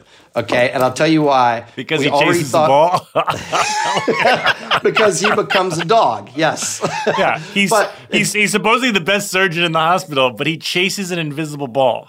And by the way, and it was already a problem because in your fantasy, when he's fighting that older woman, we then said, and as Todd is always horny, that should end with them furiously making out, which was also, so it's to me in this episode, he's going to be a sexual harasser pre-Me Too. He's going to have a intense sexual relationship in a fantasy with an older woman. Yeah. And then he's going to be a competent surgeon that also fetches tennis balls. Yeah. And we fought for it for days. But Bill, when he wrestles that woman, I laugh. I was belly laughing. It is so fucking funny. I'm assuming she was a senior citizen stunt woman because they're really wrestling. Like he was throwing her around. Yes. Oh, I don't know. Well, yeah, because she does the car smash and everything. Yeah, she definitely. Yeah. And then they made out. We should ask Rob if there was tongue involved in that. Or he made out with her hard. Now. Yeah. Also, by the way, this is. Ask him. All right, Rob. It's time for another segment of Ask Rob. Rob. No, Todd Talk. Oh, sorry. It's time for another episode of Todd Talk. Dan, some little jingle that you come up with. Todd Talk. Rob, what was it like making out with that senior citizen? And was there tongue involved? Was her breath nice? Tell us what that scene. Did you sort of summon the angst of wrestling her into a kiss? Dogs. To wrestle the old lady? It felt good, natural, just felt right. You haven't really lived until you wrestled a gilf to the ground and gilded her lily. Nice little open mouth smooch there at the end to seal the deal. Gilf 5. The Todd approves. Thank you, Rob. Thank you, Rob. And Rob, thanks for obviously preparing that, because it felt like you worked on it and that you wrote it out ahead of time. I loved it. I know he always writes out his answers, but maybe he's doing his best. That's I will tell you, I'm jumping ahead. I'm jumping ahead, but the argument started, Zach, with originally the scene with Todd is you had a tennis ball in your hand anyways, and you threw it, and that's how you got rid of him. And then somebody, it's not me, I wish I could take credit for it, one of the writers said, no, JD should pretend to have a ball and throw it. And that Todd goes, and then Todd brings back a tennis ball that he found somewhere in the hospital. And that became, this is a writer's room, that became like a 2-hour fight of going, it's too dumb that JD throws an imaginary ball. And that writer was like, but that's what's so funny about dogs. You can throw an imaginary thing and they'll go look for it. Right. Like, yeah, but he's a surgeon. And then you call it back later in the lobby. He goes and chases the ball again. Right, when he tries to do it to the janitor. And he comes You know what's funny? Rob does this subtle thing when I'm holding the ball that he's just kind of like bouncing like a dog would. Like when you get throw it. Doing his head movement. Yeah, he's just ready for it. Josh Cook is correct, Bill. Josh Cook was the actor. There you go. So at 7:04, this is really interesting, and she was a Sarah Lancaster gift shop girl. Yes, I knew she was back. No one answered me, but I said Sarah Lancaster was back. Bill, this is I have decided in the 8.5 years that I was on this program, it's the most unrealistic thing that you ever wrote was that JD can't seem to get it up for a gift shop girl. I feel it's the opposite of that. I feel that you're just awkward around her because she's stunning, and that you just can't put your game on. That's what I assume. I like that better. That makes a tiny bit of sense. That makes a lot of sense. That makes way more sense than you being like, you want to do what? I don't think I can do that. Yeah. The sauce thing killed me, by the way, Zach. The what? I think it was. I love Italian food. I love. They're so good with sauce. Italian people are so good at making sauce. Just so bad on a date. He has nothing to say on the date. That's what he's got. Here's a good trivia thing. Here's a good trivia thing. Oh, I know. Likes him. Gift shop girl is very patient with this guy because he's boring conversation. He doesn't want to make out. She's really poor gift shop girl. Well, by the way, this is how TV works. She was one of the only actresses that we wanted in the hallway in the finale that said yes, that then the network NBC, since we had left NBC, would not allow her to come do that one line in the hallway because she was a regular on Chuck. Are you serious? I'm serious. Wow. They didn't allow her or Masioka to be in our finale. Remember, so Frank, because they were both, one was Chuck and one was Heroes, right? And we had left NBC and gone to a different network, so they were like, nope, can't even be there to wave goodbye. So lame. I remember early on when Jason Bateman was on Arrested Development and I was on Scrubs. We were all at some fancy event, Bill, and the presidents of the networks were there, and we were all drinking heavily. And not Jason, but you and I think the presidents of the networks were, and we were like, let's just go negotiate this right now. And we like went to the Fox guy. We're like, can Jason come on do a spot on Scrubs? And he was like, sure. And then we were like, okay, good. Let's go to the NBC guy. Can I go do a little spot on Arrested Development? They're like, sure. And we're like, all right, done. And that's always how we ask when people have drinks in their hand. That's how it happens. We both ended up being able to do cameos on each other's shows. That can go, Bill, that can go bad. That could go good or it could go bad. Yeah. Oh, yeah. You also sometimes get a very quick no.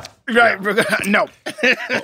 or you can end up getting hammered and noogieing him like sometimes and noogieing the head of the network. Yeah. That happens. You know, the most I ever got in trouble for something like that was, I think you guys know you're both actors. You're allowed to do like 3 guest spots or something by contract on other shows, and you always have to ask. And Sarah had done a ton already on How I Met Your Mother because she played Stella, this character that people thought might be the mom.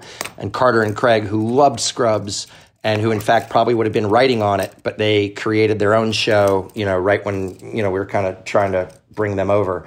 Called up and said, hey, can Sarah come back on the show and do a bunch of episodes? And I'm like, contractually, I don't think she's going to be allowed to do it. They're like, well, we've written them and we got to do it. What's the best angle? And I said, the best angle is to say I said yes, but to tell no one and just have her do them. Yeah. And someone cared? She went and did them, and we got a call kind of in the middle of it, that I was like, oh, yeah, I didn't really, I had to play dumb and go, like I said, it was fine because it didn't upset our production schedule and blah, blah, blah. But she wouldn't have been allowed otherwise, yeah. But that was a different network, right? Right. How I Met Your Mother was on CBS. CBS. And she ended up doing, you're allowed to do 3 on a show, but you're not allowed to be a recur character. I didn't like it when she was making show. out with Radner. I felt just didn't feel right to me. Josh Radner and I look a little bit alike, and I just felt like her character was cheating on JD. He's Shazam now. Do you know that? He got to be a superhero. He's Shazam now? No, that's Zach Levy. That's Zachary Levi. Oh, yeah. You're mixing up. Chuck. I mixed Chuck because we were talking about Chuck. Shop Girl hooked up with Chuck. Zach Levy. Sarah Chalk hooked up with Josh Radner, whose character I don't even know his name because I never saw How I Met Your Mother. Did you? You watched it, Donald? No. I don't watch TV like that. Oh, okay. Donald. On it. All right, 11:29, Zach. 11:29 is also in your top 3 pratfalls because you mentioned her as sliding over. My favorite thing about that, can I tell you, is so we thought you could do it anyways, but you did it once in rehearsal, and it was good looking but a little slower. And I don't know if you remember this. Wax the hood. I said, what I think I'd like to do is wax the hood. Yeah. And they're like, and they were like, that that could really hurt Zach. And I'm like, I'm feeling good about waxing the hood. I remember that. I did it. I don't even know if it was written, but you and I came up with it as a funny thing, like in rehearsal, I think. And then you were like, it'd be really funny if we wax the hood. And I think the stunt guys were like, yeah, but dude, he could go flying. And Bill was he could go like 20 feet. Yeah, Bill's like, I feel good about it. I'm going to tell you something right now. That moment reminds me of your favorite movie. Like in your favorite movies, at the end of the movie, the hero runs and jumps over the door and jumps into the car and stuff like that. Right. And it really looked like it was going to be one of those moments. The only problem with it was the pad was just a little too high. Yeah, and so I know. you kind of see him bounce. You see you bounce. Well, not if you're not looking for it. I mean, if you're not looking for it, you don't get it. I can't do that. I couldn't have done that without a fucking pad, dude. In my head, and it would have been great because we would have used it. There was a small chance that he was going to, with the wax, overshoot the pad and just cartwheel into the cement. I laughed out loud because I yell. I go, tally ho! What's so funny about it is, I'm trying to make Elliot jealous, and I'm trying to look good for Gift Shop Girl, and I just humiliate myself in front of both. I love that. It's so funny. It made me so happy. You guys mentioned, by the way, there's one of our best cowboy switches at the 12-minute mark when Kelso, stuntman, rolls out of the car. Yeah, you're going too fast. You're going too fast, Bill. I'm sorry. I got excited. I did a lot of time checks on this one because there's a lot. Listen, to remind the audience what a cowboy switch is, it's when we creatively, without cutting the camera, switch between the stuntman and the real actor. So if you look at that car stunt, the stuntman comes rolling out of a moving car, and he comes far enough towards the camera that he goes off screen, and then where Ken was crouching and able to pop right up, and it seamlessly looks like Ken did the stunt. And that was really good. I don't know if that was Chris Koch or this is Chris Koch's first episode he directed, and he did a really good job. Chris Koch, he's really director. Good. He's a great director. I wanted to mention, I got goosebumps when Johnny C. tells Richard Kind that he's sick. I thought that was so powerful, and he kind of has to eat crow and go, holy shit, look at this chart. You're sick. And Richard Kind with a really interesting moment that you can tell he probably secretly didn't want to be sick. He likes He likes the attention of being a hypochondriac, but he's never looks forward to being sick. Yeah. I really like that. That was to watch. Richard is a lot of fun because you don't know when it's coming. You really, really don't know when it's coming. Mm-hmm. Like on the show, we've gotten to the point where there's a setup coming. Something's gonna happen, and when it happens, Richard even plays it off like, "Oh, okay," and then it sinks in, and it hurts, and he's like, "Oh shit, I'm sick." Yeah, and his fake outs in the show are great. Like later on, he'll come back, and he and I have like 2 episodes, I think, together. Yeah, and I love that courtroom scene too. Yeah, the scene around the table where Sam Lloyd, R.I.P., has what I think is the greatest pratfall. Even kudos to Zach in Scrubs history on that one. That one's pretty amazing. What's that one? That's when Sam Lloyd, it's so hard to do, is arguing with Joanna Margulies and Donald, and he gets very sweaty. And he said, you have to figure out a way to knock yourself out. And Sam said, my hand sweat is going to make me slip on the table, and I'm going to slam the side of my face into this table and then fall off screen. Yeah. And there was no pad. He just did it. It's fantastic. He crushed that. I assumed that there was some trick to that. I didn't know he just There is no trick except we said you have to do it hard enough that when we add the sound effect, it looks painful. And he's like, I got this. Hey, we're going to go to a quick break, and when we come back, we will have a guest, and we'll have a genius question. We'll be right back.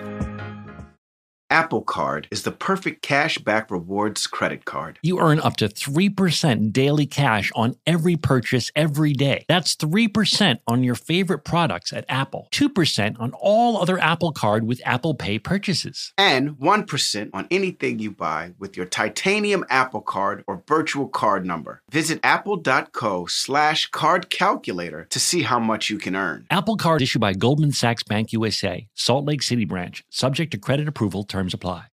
Tecovas are one of my favorite boot brands. They're bringing a fresh perspective to heritage boot making. So they've carried forward all the time-honored traditions and quality you find in a great pair of cowboy boots. But they've made some innovations in comfort, style, and service. These boots are Austin designed, Texas tested, and handmade down in the boot-making capital of the world, Leon, Mexico. Whenever I slip on my Tecovas boots, I feel the cowboy magic, Donald.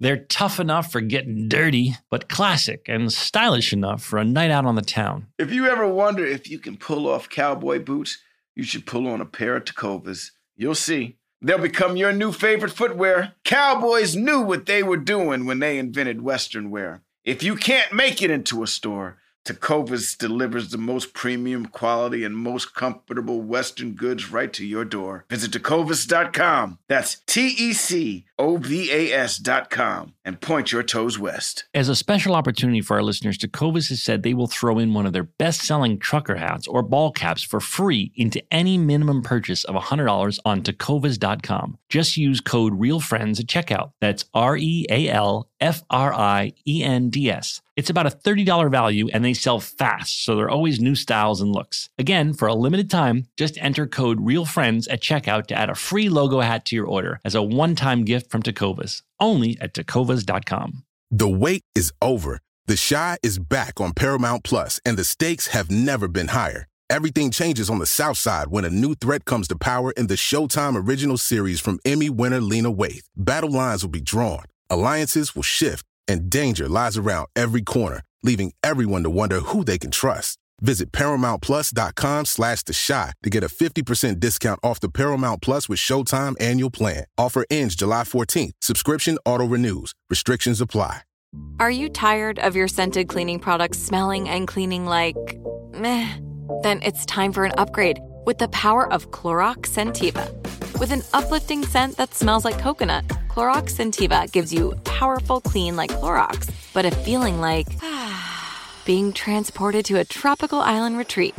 Imagine putting your phone on Do Not Disturb, tuning out all the constant, just the feeling of warm sand in between your toes and a fruity drink in your hand.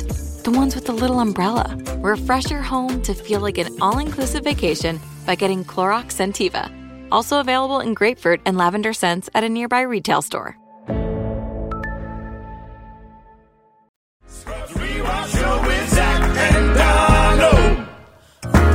And our guest is here. Give it up for Anthony, who wore a suit. Oh, Anthony really? Wore That makes a me happy. suit. Thunderous applause, Dan. Thunderous applause. Oh, nice. Hey, You know, Anthony.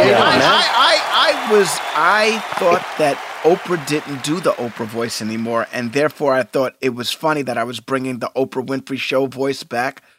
But When she did you still decide? does it. When did you decide to not do the Oprah voice? What are you talking about? No, I'm not saying I'm not. No, he thought he was paying homage to something that's over, but she still does it. She still does it. Oh, Yeah.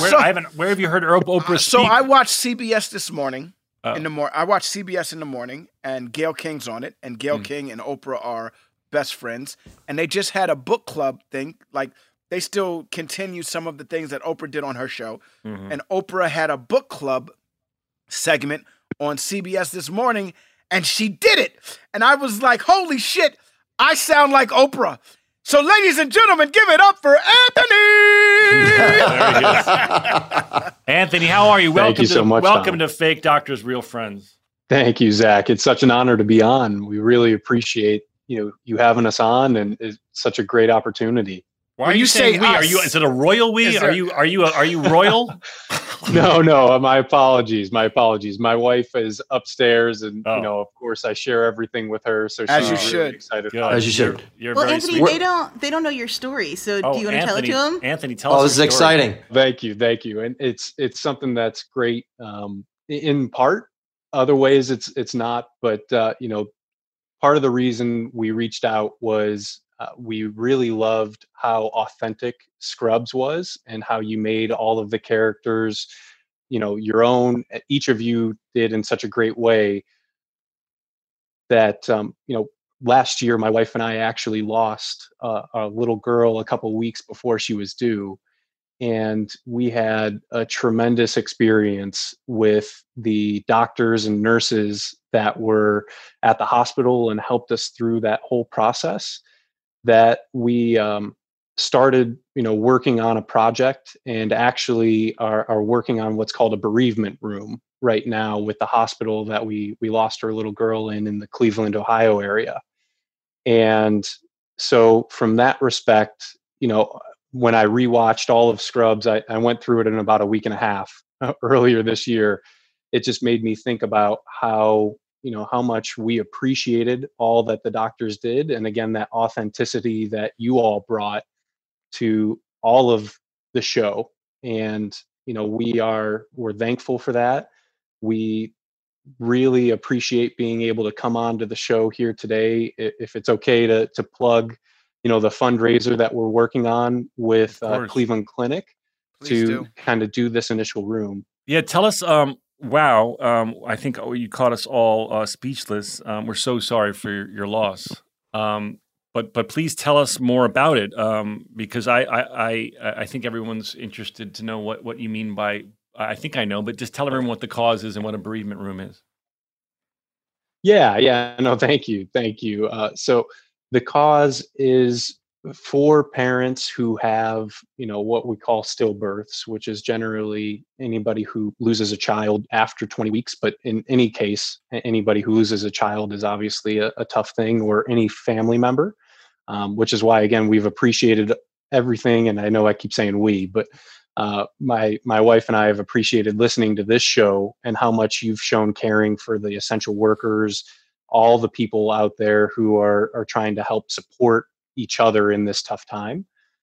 But for our bereavement room specifically, it's meant for people who go through a similar loss to our own, where it creates a home-like space for parents. So that way, for the little time that they get to hold their little ones, they get to make it feel a little bit more like home and have bonding moments that just get to, I think, emphasize even more the great care that they get from the doctors and the nurses who help them go through that. And so our goal is to create that space in the hospital and do it through a website called give.ccf.org/the Butterfly Suite.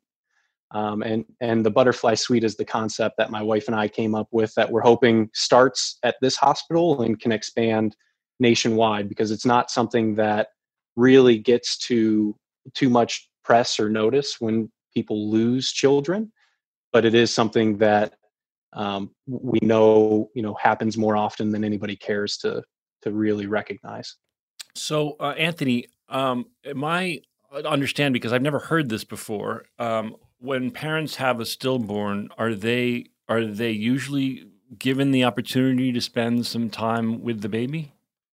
It's actually changed a lot in the last few years, thankfully. It used to be that no, most of the time a mother and father would never even hold or get to know their child. It would just kind of be taken out of the room and, go through whatever burial a parent wanted to do. But now, thankfully, they have something called cuddle cots, which help keep the child cool and keep off some of that process that happens after you pass. And in our case, we spent about 8 or 10 hours with our daughter before we kind of gave her over, and we were very thankful for that. We even got family photos and other things that organizations are now coming out and helping out with a lot of that stuff, where a few years ago, even, you might not have spent any time with your child. Wow. Was that I'm sorry. I'm so moved by this. I've got tears in my eyes. I don't even know what to say, but was that something that you and your wife had to quickly discuss if you wanted to do that? I imagine it would be hard for some people. They would say, I don't know if I could handle that. I mean, as I'm listening to you, I'm thinking like, gosh, would I be able to handle that? Yeah, it's definitely a whirlwind. But thankfully, we were able to have some time through the delivery process. It still took us about a day to have our daughter, that we were able to think through some of those things. And the nurse, that's where I say we had terrific care, where the original resident that we had, he was the head resident, but he, came in, asked us our daughter's name, and would constantly repeat her name anytime we were talking about delivering her. The nurses helped us through that whole process, that they asked us, do you want to do this or do you not? And they kind of helped give us guidance and get us a lot of mementos and other things that we will cherish for the rest of our lives. So it is an interesting item that, yes, it happens very quickly, but through the care and support of those people that we've mentioned, they absolutely helped us do that as best as we could. Anthony, man, hey, I'm Bill. Nice to meet you. How you doing? Look, the coolest thing and why I find you so inspiring is the main reason that we wanted to do this show was because I'm much older than you. Those of you that can't see Anthony, he's a very young, handsome man. It's annoying. He's wearing a suit. He looks good. He looks sharp. But the is that, when I was a kid, you used to have a cliche that doctors and nurses, your parents would want you to be a doctor to be rich because you can golf all the time and make tons of money. And when we started this show, it wasn't about being a doctor to be rich anymore. It was to if you went into that industry being a nurse or a doctor is because you wanted to be of service to people. And one of the things I'm witnessing right now that I find inspiring in a very cynical time are I don't begrudge anybody that's feeling beaten down right now or that is very close to feeling like they should give up. But what's amazing is when you meet someone like you that goes through something with your wife and then decides to be of service to others, and I find that very inspiring amongst people, and specifically young people like yourself. It gives me optimism in ways that I don't otherwise always have it. So thanks, man. That's very, very cool. Make sure you mention the website again at the end because it's a tough one to remember. We will, and Joelle will put it on the on our page so people can click on it. Absolutely, I will. I'm Anthony, sorry. can you tell Anthony, them how I'm so sorry, man. You just caught me so off guard, man. I'm so sorry. No, I apologize. You guys were having a good time, and I just brought the party but down. it's no. It's sobering. It's important. It's important. It's sobering, like Donald said. Joelle, what were you saying? You have some positive news, Anthony. Do you want to? One piece of news. How close are you to your goal for the bereavement room? Well, we're very close. So we were aiming to raise about $25,000, and we're a little over $21,000 raised already. And so we're very thankful for all the support that people have provided as it is. Well, let's get it over that. Let's I try think and we'll get it over it. Now, wait, Anthony, will you be turning? I assume the hospital has said yes to this, and there's a room for it, but it's going to cost roughly that to convert the room. Is that what it is? Yeah, so it's that plus what we're aiming to do is getting like a full-size bed versus kind of a twin-sized hospital bed in there. So that way, mom and dad can sleep together, or mom and mom, dad and dad, however it is set up. But, in addition, having a music player, a crib, certain types of things that, again, make it feel like home. And yes, there is a space already at the hospital that parents they'll be able to convert right now and utilize, because we talked longer term about building a space, but this is maybe a good happy medium for the time being. All right, well, let's give that website another shout out. Yeah, quick, say it so again we can get for that us. going, please. Yeah, thank you. It's give.ccf.org/the butterfly suite.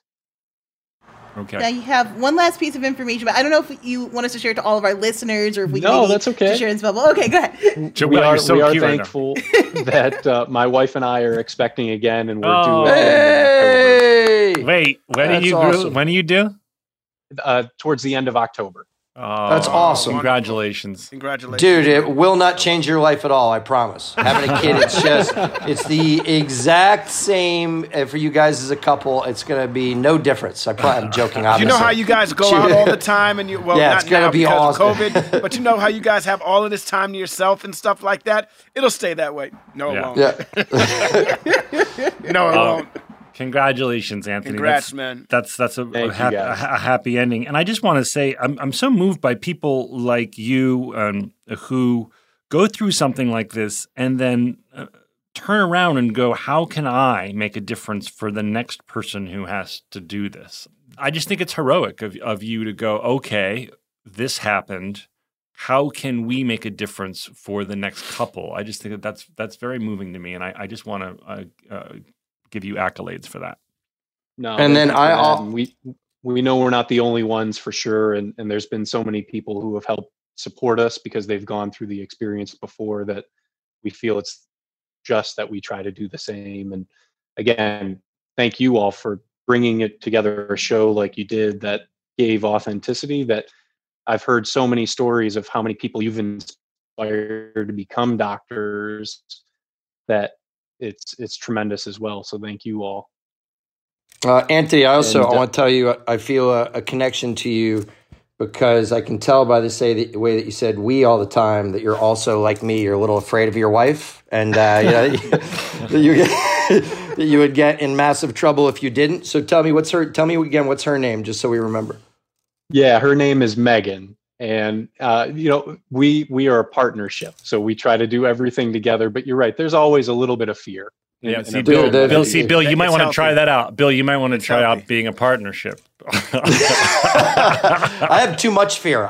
Fear is healthy, though. Anthony said a little fear. Both of these men are terrified of their wives. Listen, I have a big blanket of fear. Fear keeps you married forever. That's what I was about to say. That's a good T-shirt. That's a good T-shirt for the merch shop. We have a partnership like the way that a police officer and whoever was in jail have a partnership. You know what I mean? Like that. No, I'm joking. I think that's awesome, man. What do you guys do out there, Anthony? What do you and Megan do? So I'm a financial advisor, and I work with people, helping them, try to get to secure retirement. And my wife actually runs a non-for-profit modern dance company here in the Cleveland area. That's what's up. Cool. Megan got rhythm, y'all. Than me. Oh my God. By the way, I need to know right now, were you in My Hell, Anthony? Did you guys have to do a first dance at your wedding that Megan just slayed it and that you had to take lessons for weeks in advance just to be passable? Luckily, she did not want to be overzealous like that. Oh, good for you. Kept it chill. Everything was good that way. But I did in college. We went to college together. I actually took her ballet class for one of the semesters that we were in there. That was a fun experience. Is that how you guys met? I was about to say that's very smooth if that's how you met. No, we actually met in high school. Oh man! You followed her to college, or she followed you?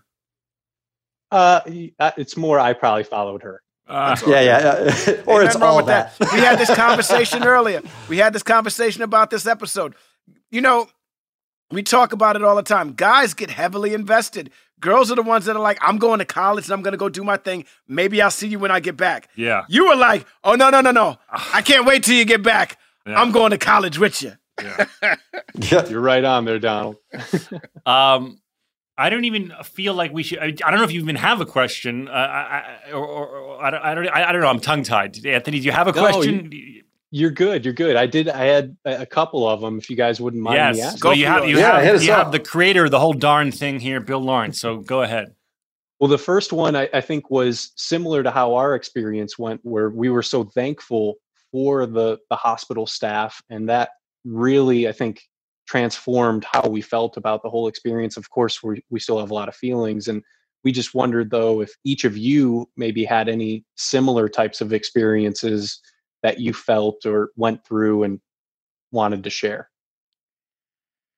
You guys can go first, unless you want me to go. I guess the real one. You go, Zach. I'll go first. I've had a lot of death in my life over the last couple of years. I lost my sister and my father. And then, of course, just recently, Nick Cordero. Although because of COVID, I wasn't really allowed to be a part of the hospital experience of losing Nick at all. And I could go on for a whole podcast about my feelings about the staff of both in both instances. But I'll just say that I until I had these experiences, I didn't really realize the difference that a great doctor and a great nurse make. And it's funny to say that because we did a TV show about it for 9 years. But until you have the experience where a nurse does a subtle thing that makes my dad smile, or puts up with him when he's complaining, and then gives me a little bit of a sweet smile. It just makes me still this day want to put my hands on my heart. And I'm blessed that I didn't have that experience before Scrubs, but it would have informed it more because I saw firsthand the difference that love coming from these people makes. And like Bill said, this used to be huge money-making jobs. They're not anymore. People aren't doing this for dough anymore. They're doing it out of service and of the desire to help people. So yeah, I really and so invested. One thing I do know about Nick's case is that Amanda told me that when the doctor, when Nick finally passed, his doctor was crying alongside her. That's how invested he was in his well-being. And so yeah, those in short, those are my recent experiences, and I'm very, very moved by your story, and I'm just so happy that there are people out there that want to do this with their lives. Yeah, knowing that there are people out there, Zach's right. This was a job. Being a doctor was a job that, if you stayed the course and got into private practice, it would make you a lot of money. And knowing that people are still doctors and aren't making money, like when I go to my pediatrician and take my kids to their pediatrician and stuff like that, and knowing that he's not making a lot of money off of us and everything like that, but he cares for my kids so much, it really puts me at ease. You know what I mean? The fact that I can call him whenever I want to and he'll pick up the phone, it really puts me at ease. And everyone in the medical field, that's one thing that's so important. I know that I know that they deal with traumatic things often, and they put up a barrier and a shield to keep them from catching feelings. But to find a doctor like Zach was talking about, who is so invested, it's heartwarming. It's really important. And, I've been very lucky in my life to meet people who genuinely cared about myself and my family in the medical field. And so because of that, that's my experience. I'll go last, Anthony, and I'm always tempted to have the real JD listen to this because he was my best buddy in college. He was a screw-up. We drank beers together, and when he decided to do this, he's a much better person than I am. And I'm not saying I'm a bad person, but like a lot of young men, I started pretty shallow, and it's so important to have someone in your life that is trying to do more important shit, whether it's being a doctor or a nurse or a teacher, something of service. And it meant so much to me that these guys got to know him. And I always remember that when we started this, a guy that I never saw as, having the level of depth and integrity and the big heart that he had, he gave us all his real stories. If you watch the pilot of Scrubs, he hid in the closet with a female intern because he didn't want to be the first one into a code. He married another physician named Dolly Clock, who he did his residency with. He accidentally hit somebody with a needle that caused a hole too big so that it kept leaking out and squirting out, like when Donald put gum on the guy. And he did all those things. And he was always around the set. He's now a cardiologist and a heart surgeon, and he runs a COVID command center in Los Feliz himself. He's the CEO of the hospital. And the one rule he had, he said, you guys are allowed to do any jokes that you want, but you have to protect one thing or I'll stop working here. It's all these young doctors and nurses want to help, and they have to always want to help, and they have to always care about the patients.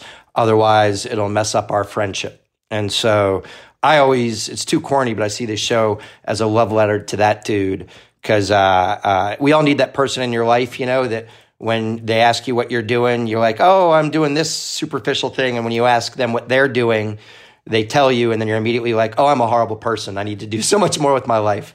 And he is he is that guy for me, Anthony. And that's why it was so inspiring to hear you talk about doing the same type of stuff, man. You guys got to have the real JD as a guest on this sometimes. Yeah, we would love that. We would love that.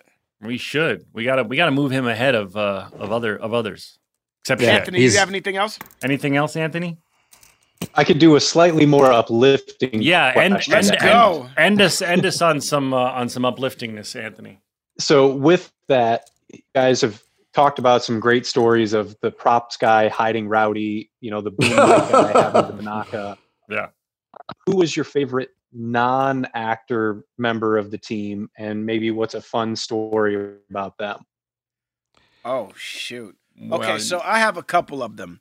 One, Bill Lawrence is the best boss that I've ever had in my life, dude. So much so that I now consider him family. You know what I mean? But I catch you.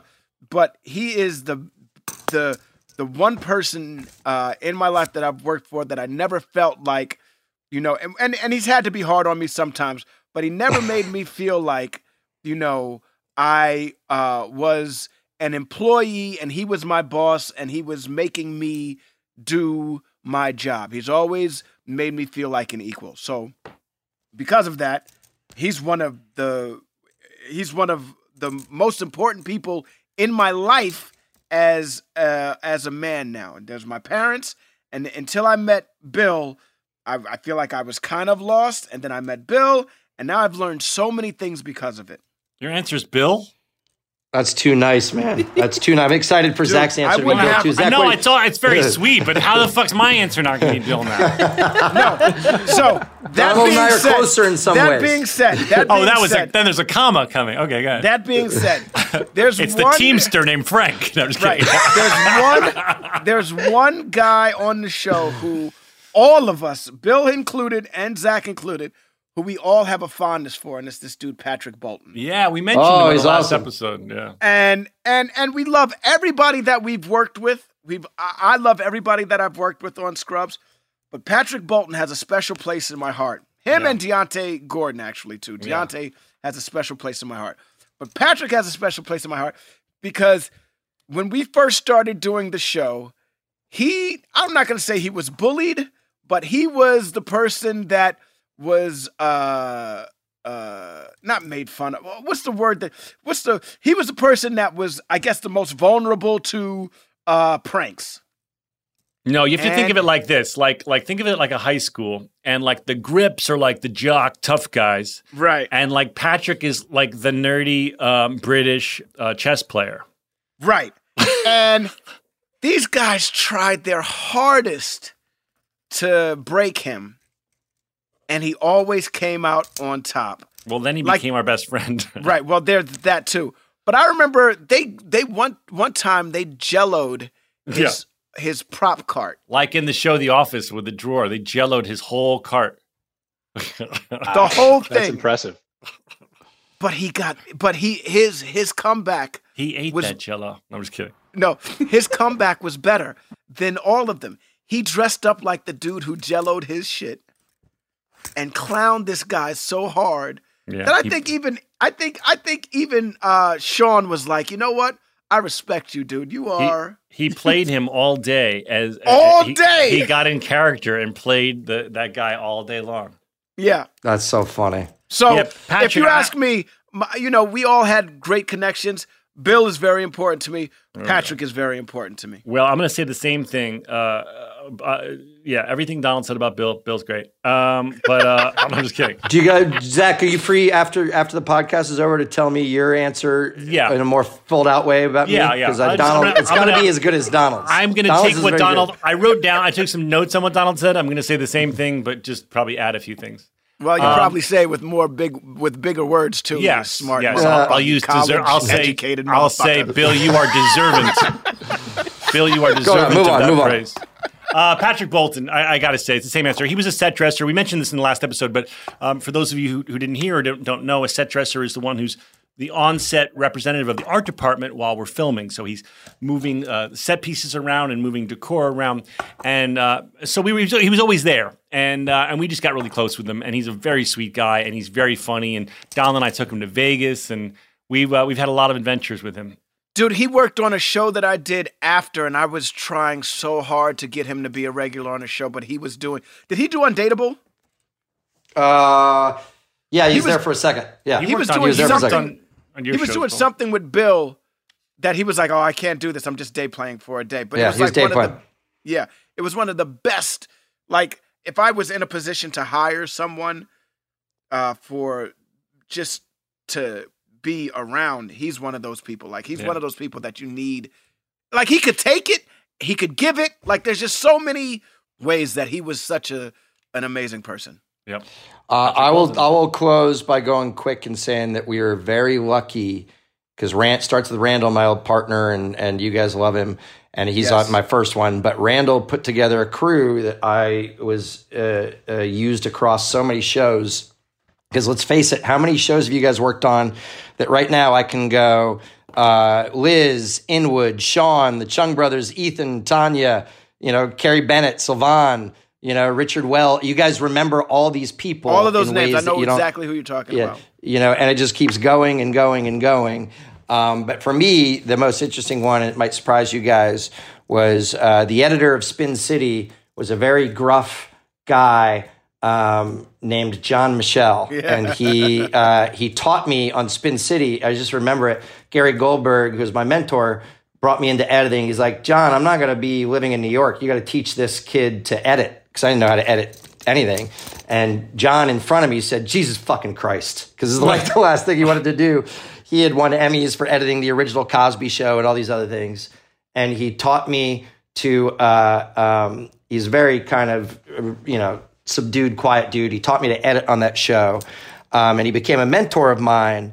And watching you guys kind of embrace him as part of the family meant so much. And my favorite memory is everybody, this happens in a weird way. Everybody calls people by, sometimes you'll run into a person that you call them by their first and last name. And I can't remember if it was a cast member of one of the writers, but I always referenced him because there was a John Inwood. I would always say, and I was with John Michelle. And a huge group of people on that show thought that he must have like French origins. Like his name was like Jean Michel. I thought he did. Jean Michel. His name is Jean Michel Jones. And watching him finally to one of the writers go, enough of this fucking shit. My name's not Jean Michel. My name's John. My last name's Michel. It may be so. And he's like, everybody around here has been calling me Jean Michel for 2 years. It made me so happy. But he's such a good dude. Zach used to call him Jean Michel all the time. Jean Michel! I thought he was French. Jean Michel. And the funny thing is, he's like this. Like you saw him. He was in the show. He was the neighbor that gets mad when Donald keeps putting a Rowdy in front of his door. He's like this big gruff guy, and he does not look like a Jean-Michel. Yo, he was a blue-collar dude that's an editor, man, and is such a meat and potatoes guy, you know? He directed a couple of episodes, Anthony, of Scrubs also. But when he directed, he did there would be 10 takes for each setup, right? So you would work because he's an editor, so he wants everything covered, right? He didn't even care what you guys were saying. He's just like, I'm going to need this, I'm going to need this, I'm going to need this. Yeah. Now, normally, if a director comes in and says that shit, you're like, all right, hold on now. Okay, I understand. You want to shoot the shit out of this, but we got to have... No one would stand up to Jean-Michel. Jean-Michel would be like, this is what we're doing, and everybody would be like, okay, yeah, that's what we're doing. You got it, dog. Yeah, no, absolutely. By the way, he never had a sentimental... I'll tell you the last thing, and it's way too many stories. He didn't have a sentimental bone in his body, it seemed. He's very gruff and not a sweet guy. And I was married very young, and a marriage that didn't work out, as opposed to the one, Anthony, now I've been married for 20 years. I got 3 kids. And on Spin City, I was working there all the time, and I didn't even live in the same state as my wife. When we were married when I was like 23 and she's 21. And we split up, and I was in a bad place, and I went home to my little studio apartment in New York, and there was a knock at the doorbell, and much like it would happen in high school, Jean-Michel there was the 6-pack of beer, and he's like, yeah, you and I are going to go walk somewhere and drink beer, which is his way to say, like, are you okay? Do you know what I mean? And he didn't really ask me if he didn't ask me if I was okay. We literally went out and drank 6 beers, 3 each, and he talked about sports. And then at the end, he was like, you good? I'm going to see you at work tomorrow. I'm like, yeah, I'm all right. He's like, all right, good night, man. And it was that's why I mentioned his name. So touching, and I hope he hears this. I'm forever grateful. Very sweet. All right, we got to go, Anthony, because we've gone longer than we've ever gone. But, Bingo! But what a show. Somebody just went like this. Bingo! Why? Is that one of the bingo card things? Yeah, absolutely. We've gone long. We've gone Anthony, long. it's great meeting you, man. It's such an honor to meet you all. And if you're doing your European tour sometime in the 2028 time frame when COVID's gone, and you stop in Cleveland, feel free. We're happy to have you guys over. We're going to come to Cleveland. Are you in Cleveland? Are you in Cleveland? He said he's in Cleveland. Yeah. I thought he said Cincinnati. Dude, have you eaten Maribel's? No, sorry. No, Mabel's. Yes. Delicious. The best so good. barbecue. It's the best barbecue I've ever had in my life. Mabel's. Wow. Have you ever eaten Slimers? Yeah. Is that Slimans. it? Slimans. So, that's the biggest sandwich I've ever eaten in my life, dude. Have you guys ever eaten there? No. My wife is very big. Since the show's running long, we'd probably cut what Donald likes to eat in Cincinnati out of the show. No, Cleveland. If you're in Cleveland, Mabel's and Slimans. Okay. I promise you won't go wrong, especially if you like red meat. Okay. Thank you guys so much. Anthony, really thank you. And we'll appreciate put the link to the website on our page so anyone who wants to contribute can. And thank you so much. And we're Anthony. all very excited for you and your coming baby. Ladies and gentlemen, give it up for Anthony! And Megan. See you, Anthony. Zach, we've been going he is what an inspiring guy. We're going so long. Do you want to rattle off a bunch of remaining times of stuff? Well, I just want to say you can't not talk about Dr. Yanni Tor. It's some people's favorite thing ever. You have to, dude. 1845, Dr. Yanni Tor. Jan Etor. That's huge. Jan. And what about how Neil goes, look, I borrowed some stuff from your locker, our locker. That was not scripted, by the way. That's just a classic Neil Flynn. Like when Donald says, watching other actors, I know that stuff was just, I borrowed some stuff from your locker, which is supposed to be funny because he can get into your locker. That he changed it mid-line to our locker. It kills me. Yeah. What about when I go, Sarah says something like, oh, it's going great, right? And I go, yeah. And then the voiceover goes, throw her down on the gurney and mount her like a lion. Like a lion. That was a very Woody Allen reading. Donald usually points those out. That was a Woody Allen reading. Like a lion. Mount her like a lion. I loved, first time we hear it, Chocolate Bear. Why so sad, Chocolate Bear? Why so sad, Chocolate Bear? And then did you know that, or did you consult Trevor Wiki? I would never consult Trevor Wiki. How dare Zach? I would How dare never. you? I got that first time Chocolate Bear's ever said from Scrubs Wiki. Yeah, I would never Trevor Wiki. What else you got, Bill? I will tell you that I decided that I was going to work with Bob Clendenin again, and ended up being a regular on Cougar Town when at 12:30 when he's walking out of there with Carla after he talked to Richard Kine's character, he says. He's talking about the other cancer doctor, and he's like, that guy's a better sense of humor. Everybody likes him more. And then he says, of course, he wouldn't be laughing so much if he knew I was sleeping with his wife. And this is the best part. And then in the script, he was just supposed to walk away confidently whistling. And then Bob Clendenin said, I think it would be funnier if my guy can't whistle. And if you watch, he walks away going, barely blowing air and whistling. I thought it was the funniest thing I've ever seen, man. That guy is so good as a character actor. I love that guy. I try to put him in everything I do too. I did a sitcom called The X's, and he came on as a guest star one day.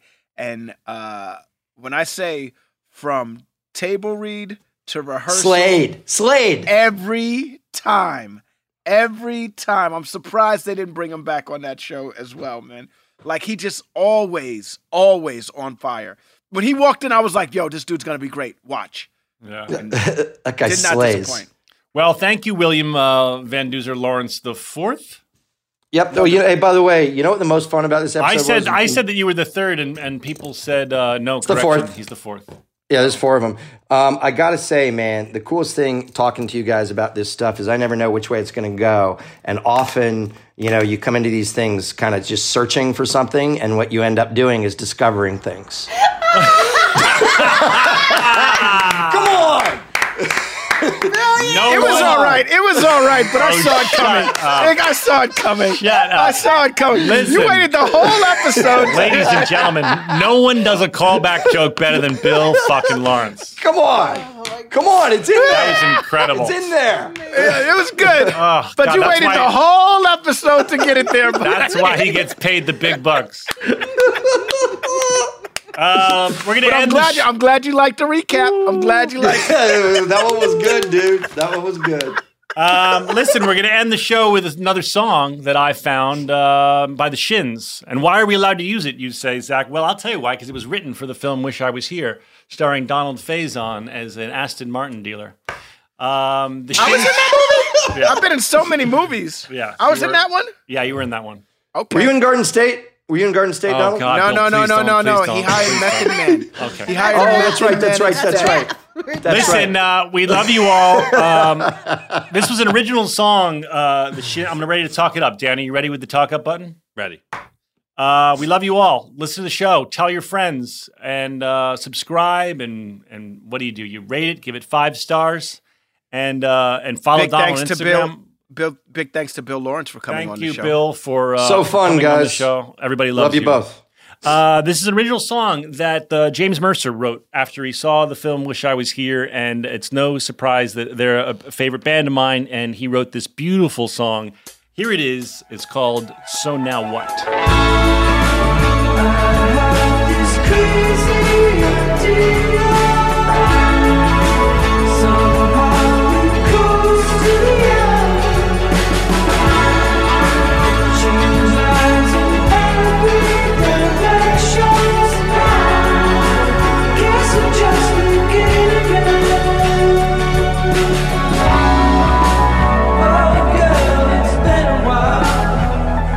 Since we met